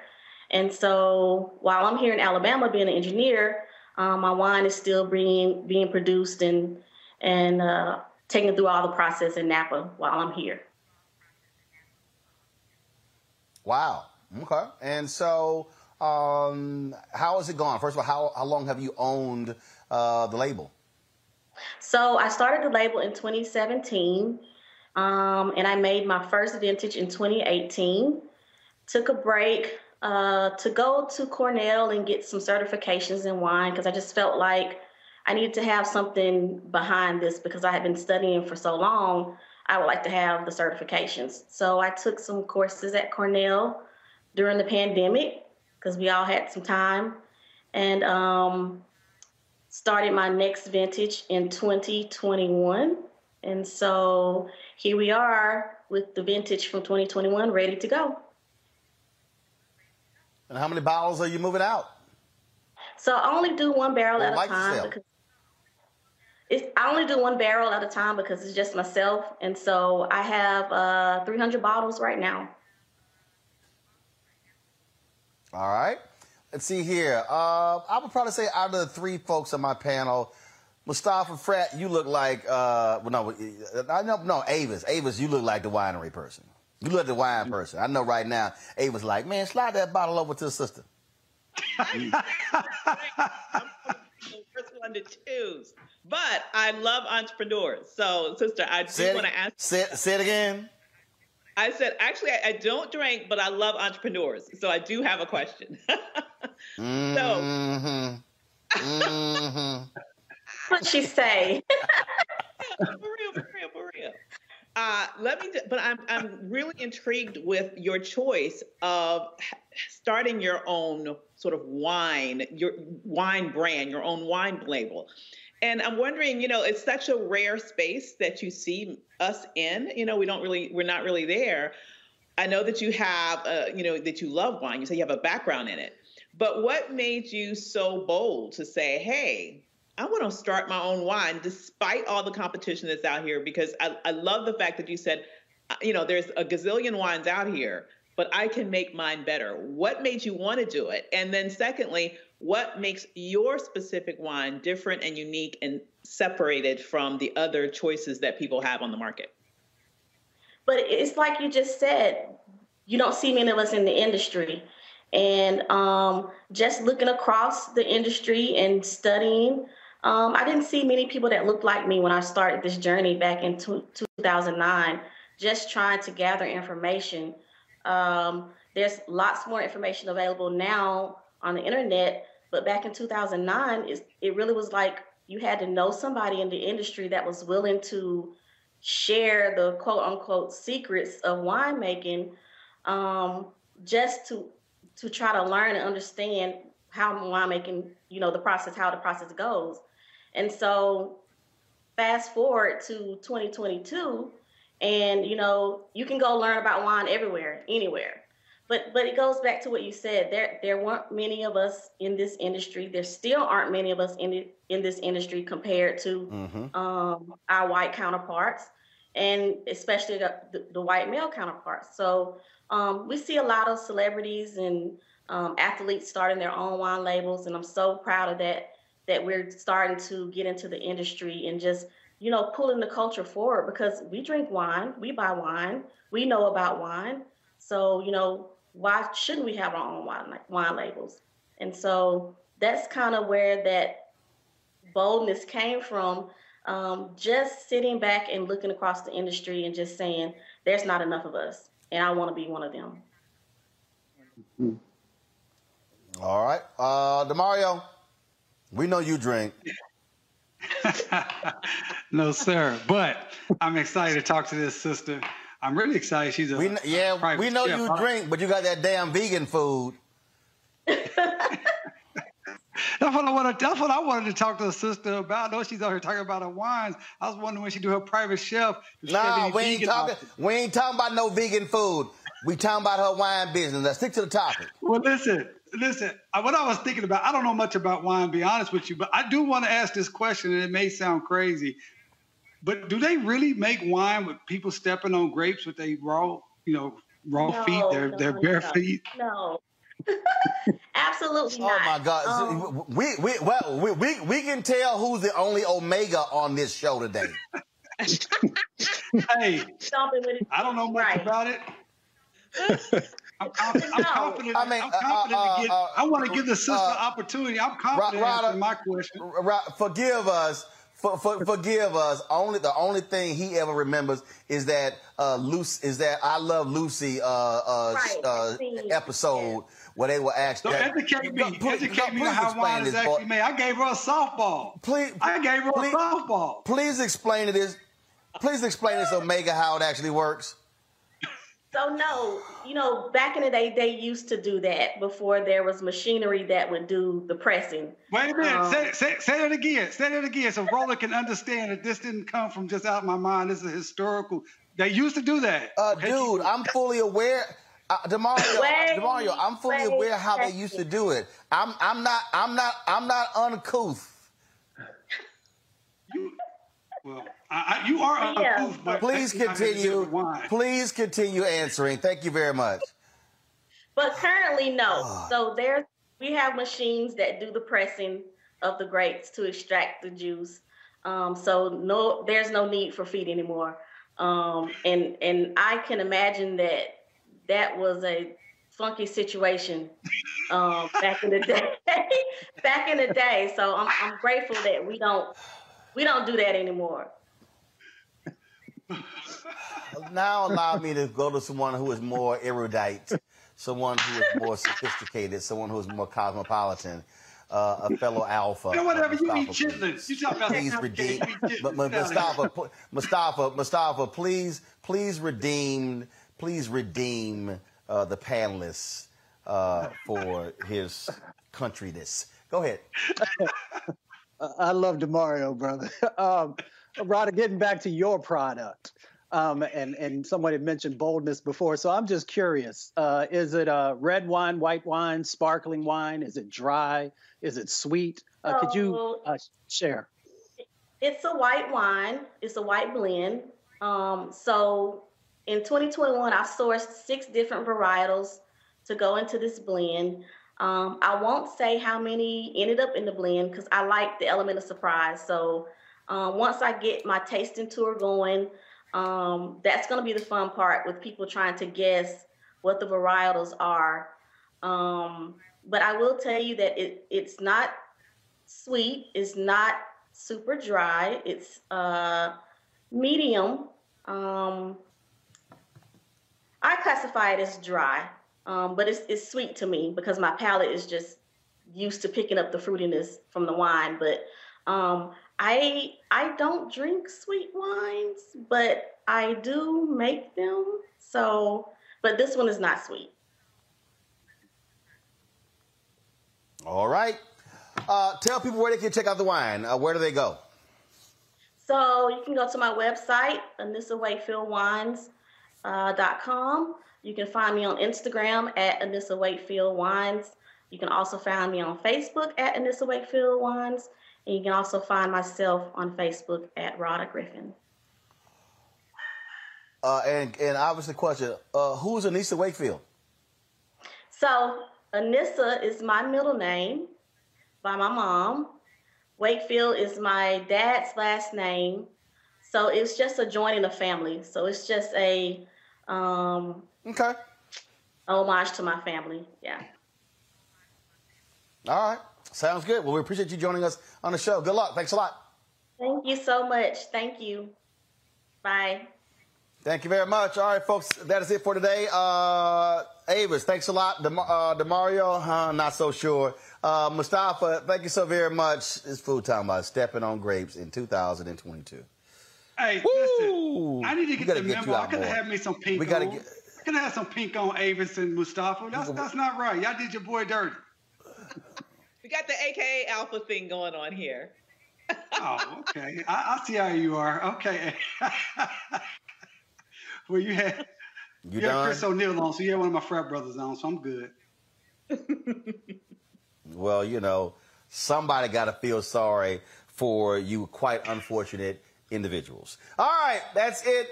We appreciate it. Thanks a bunch, folks. We'll see you tomorrow. Don't forget, download the Black Star Network app, all platforms, Apple phone, Android phone, Apple TV, Android TV, Amazon Fire TV, Roku, Xbox One, Samsung Smart TV. Please support us on the Bring the Funk Fan Club. All chicken money orders go to P.O. Box 57196, Washington, D.C. 20037-0196. Cash App, $RM Unfiltered. PayPal's are Martin Unfiltered. Venmo's RM Unfiltered. Zelle, Roland at RolandSMartin.com. Roland at RolandMartinUnfiltered.com. Folks, thanks a bunch. I'll see y'all tomorrow from New Orleans. Holla!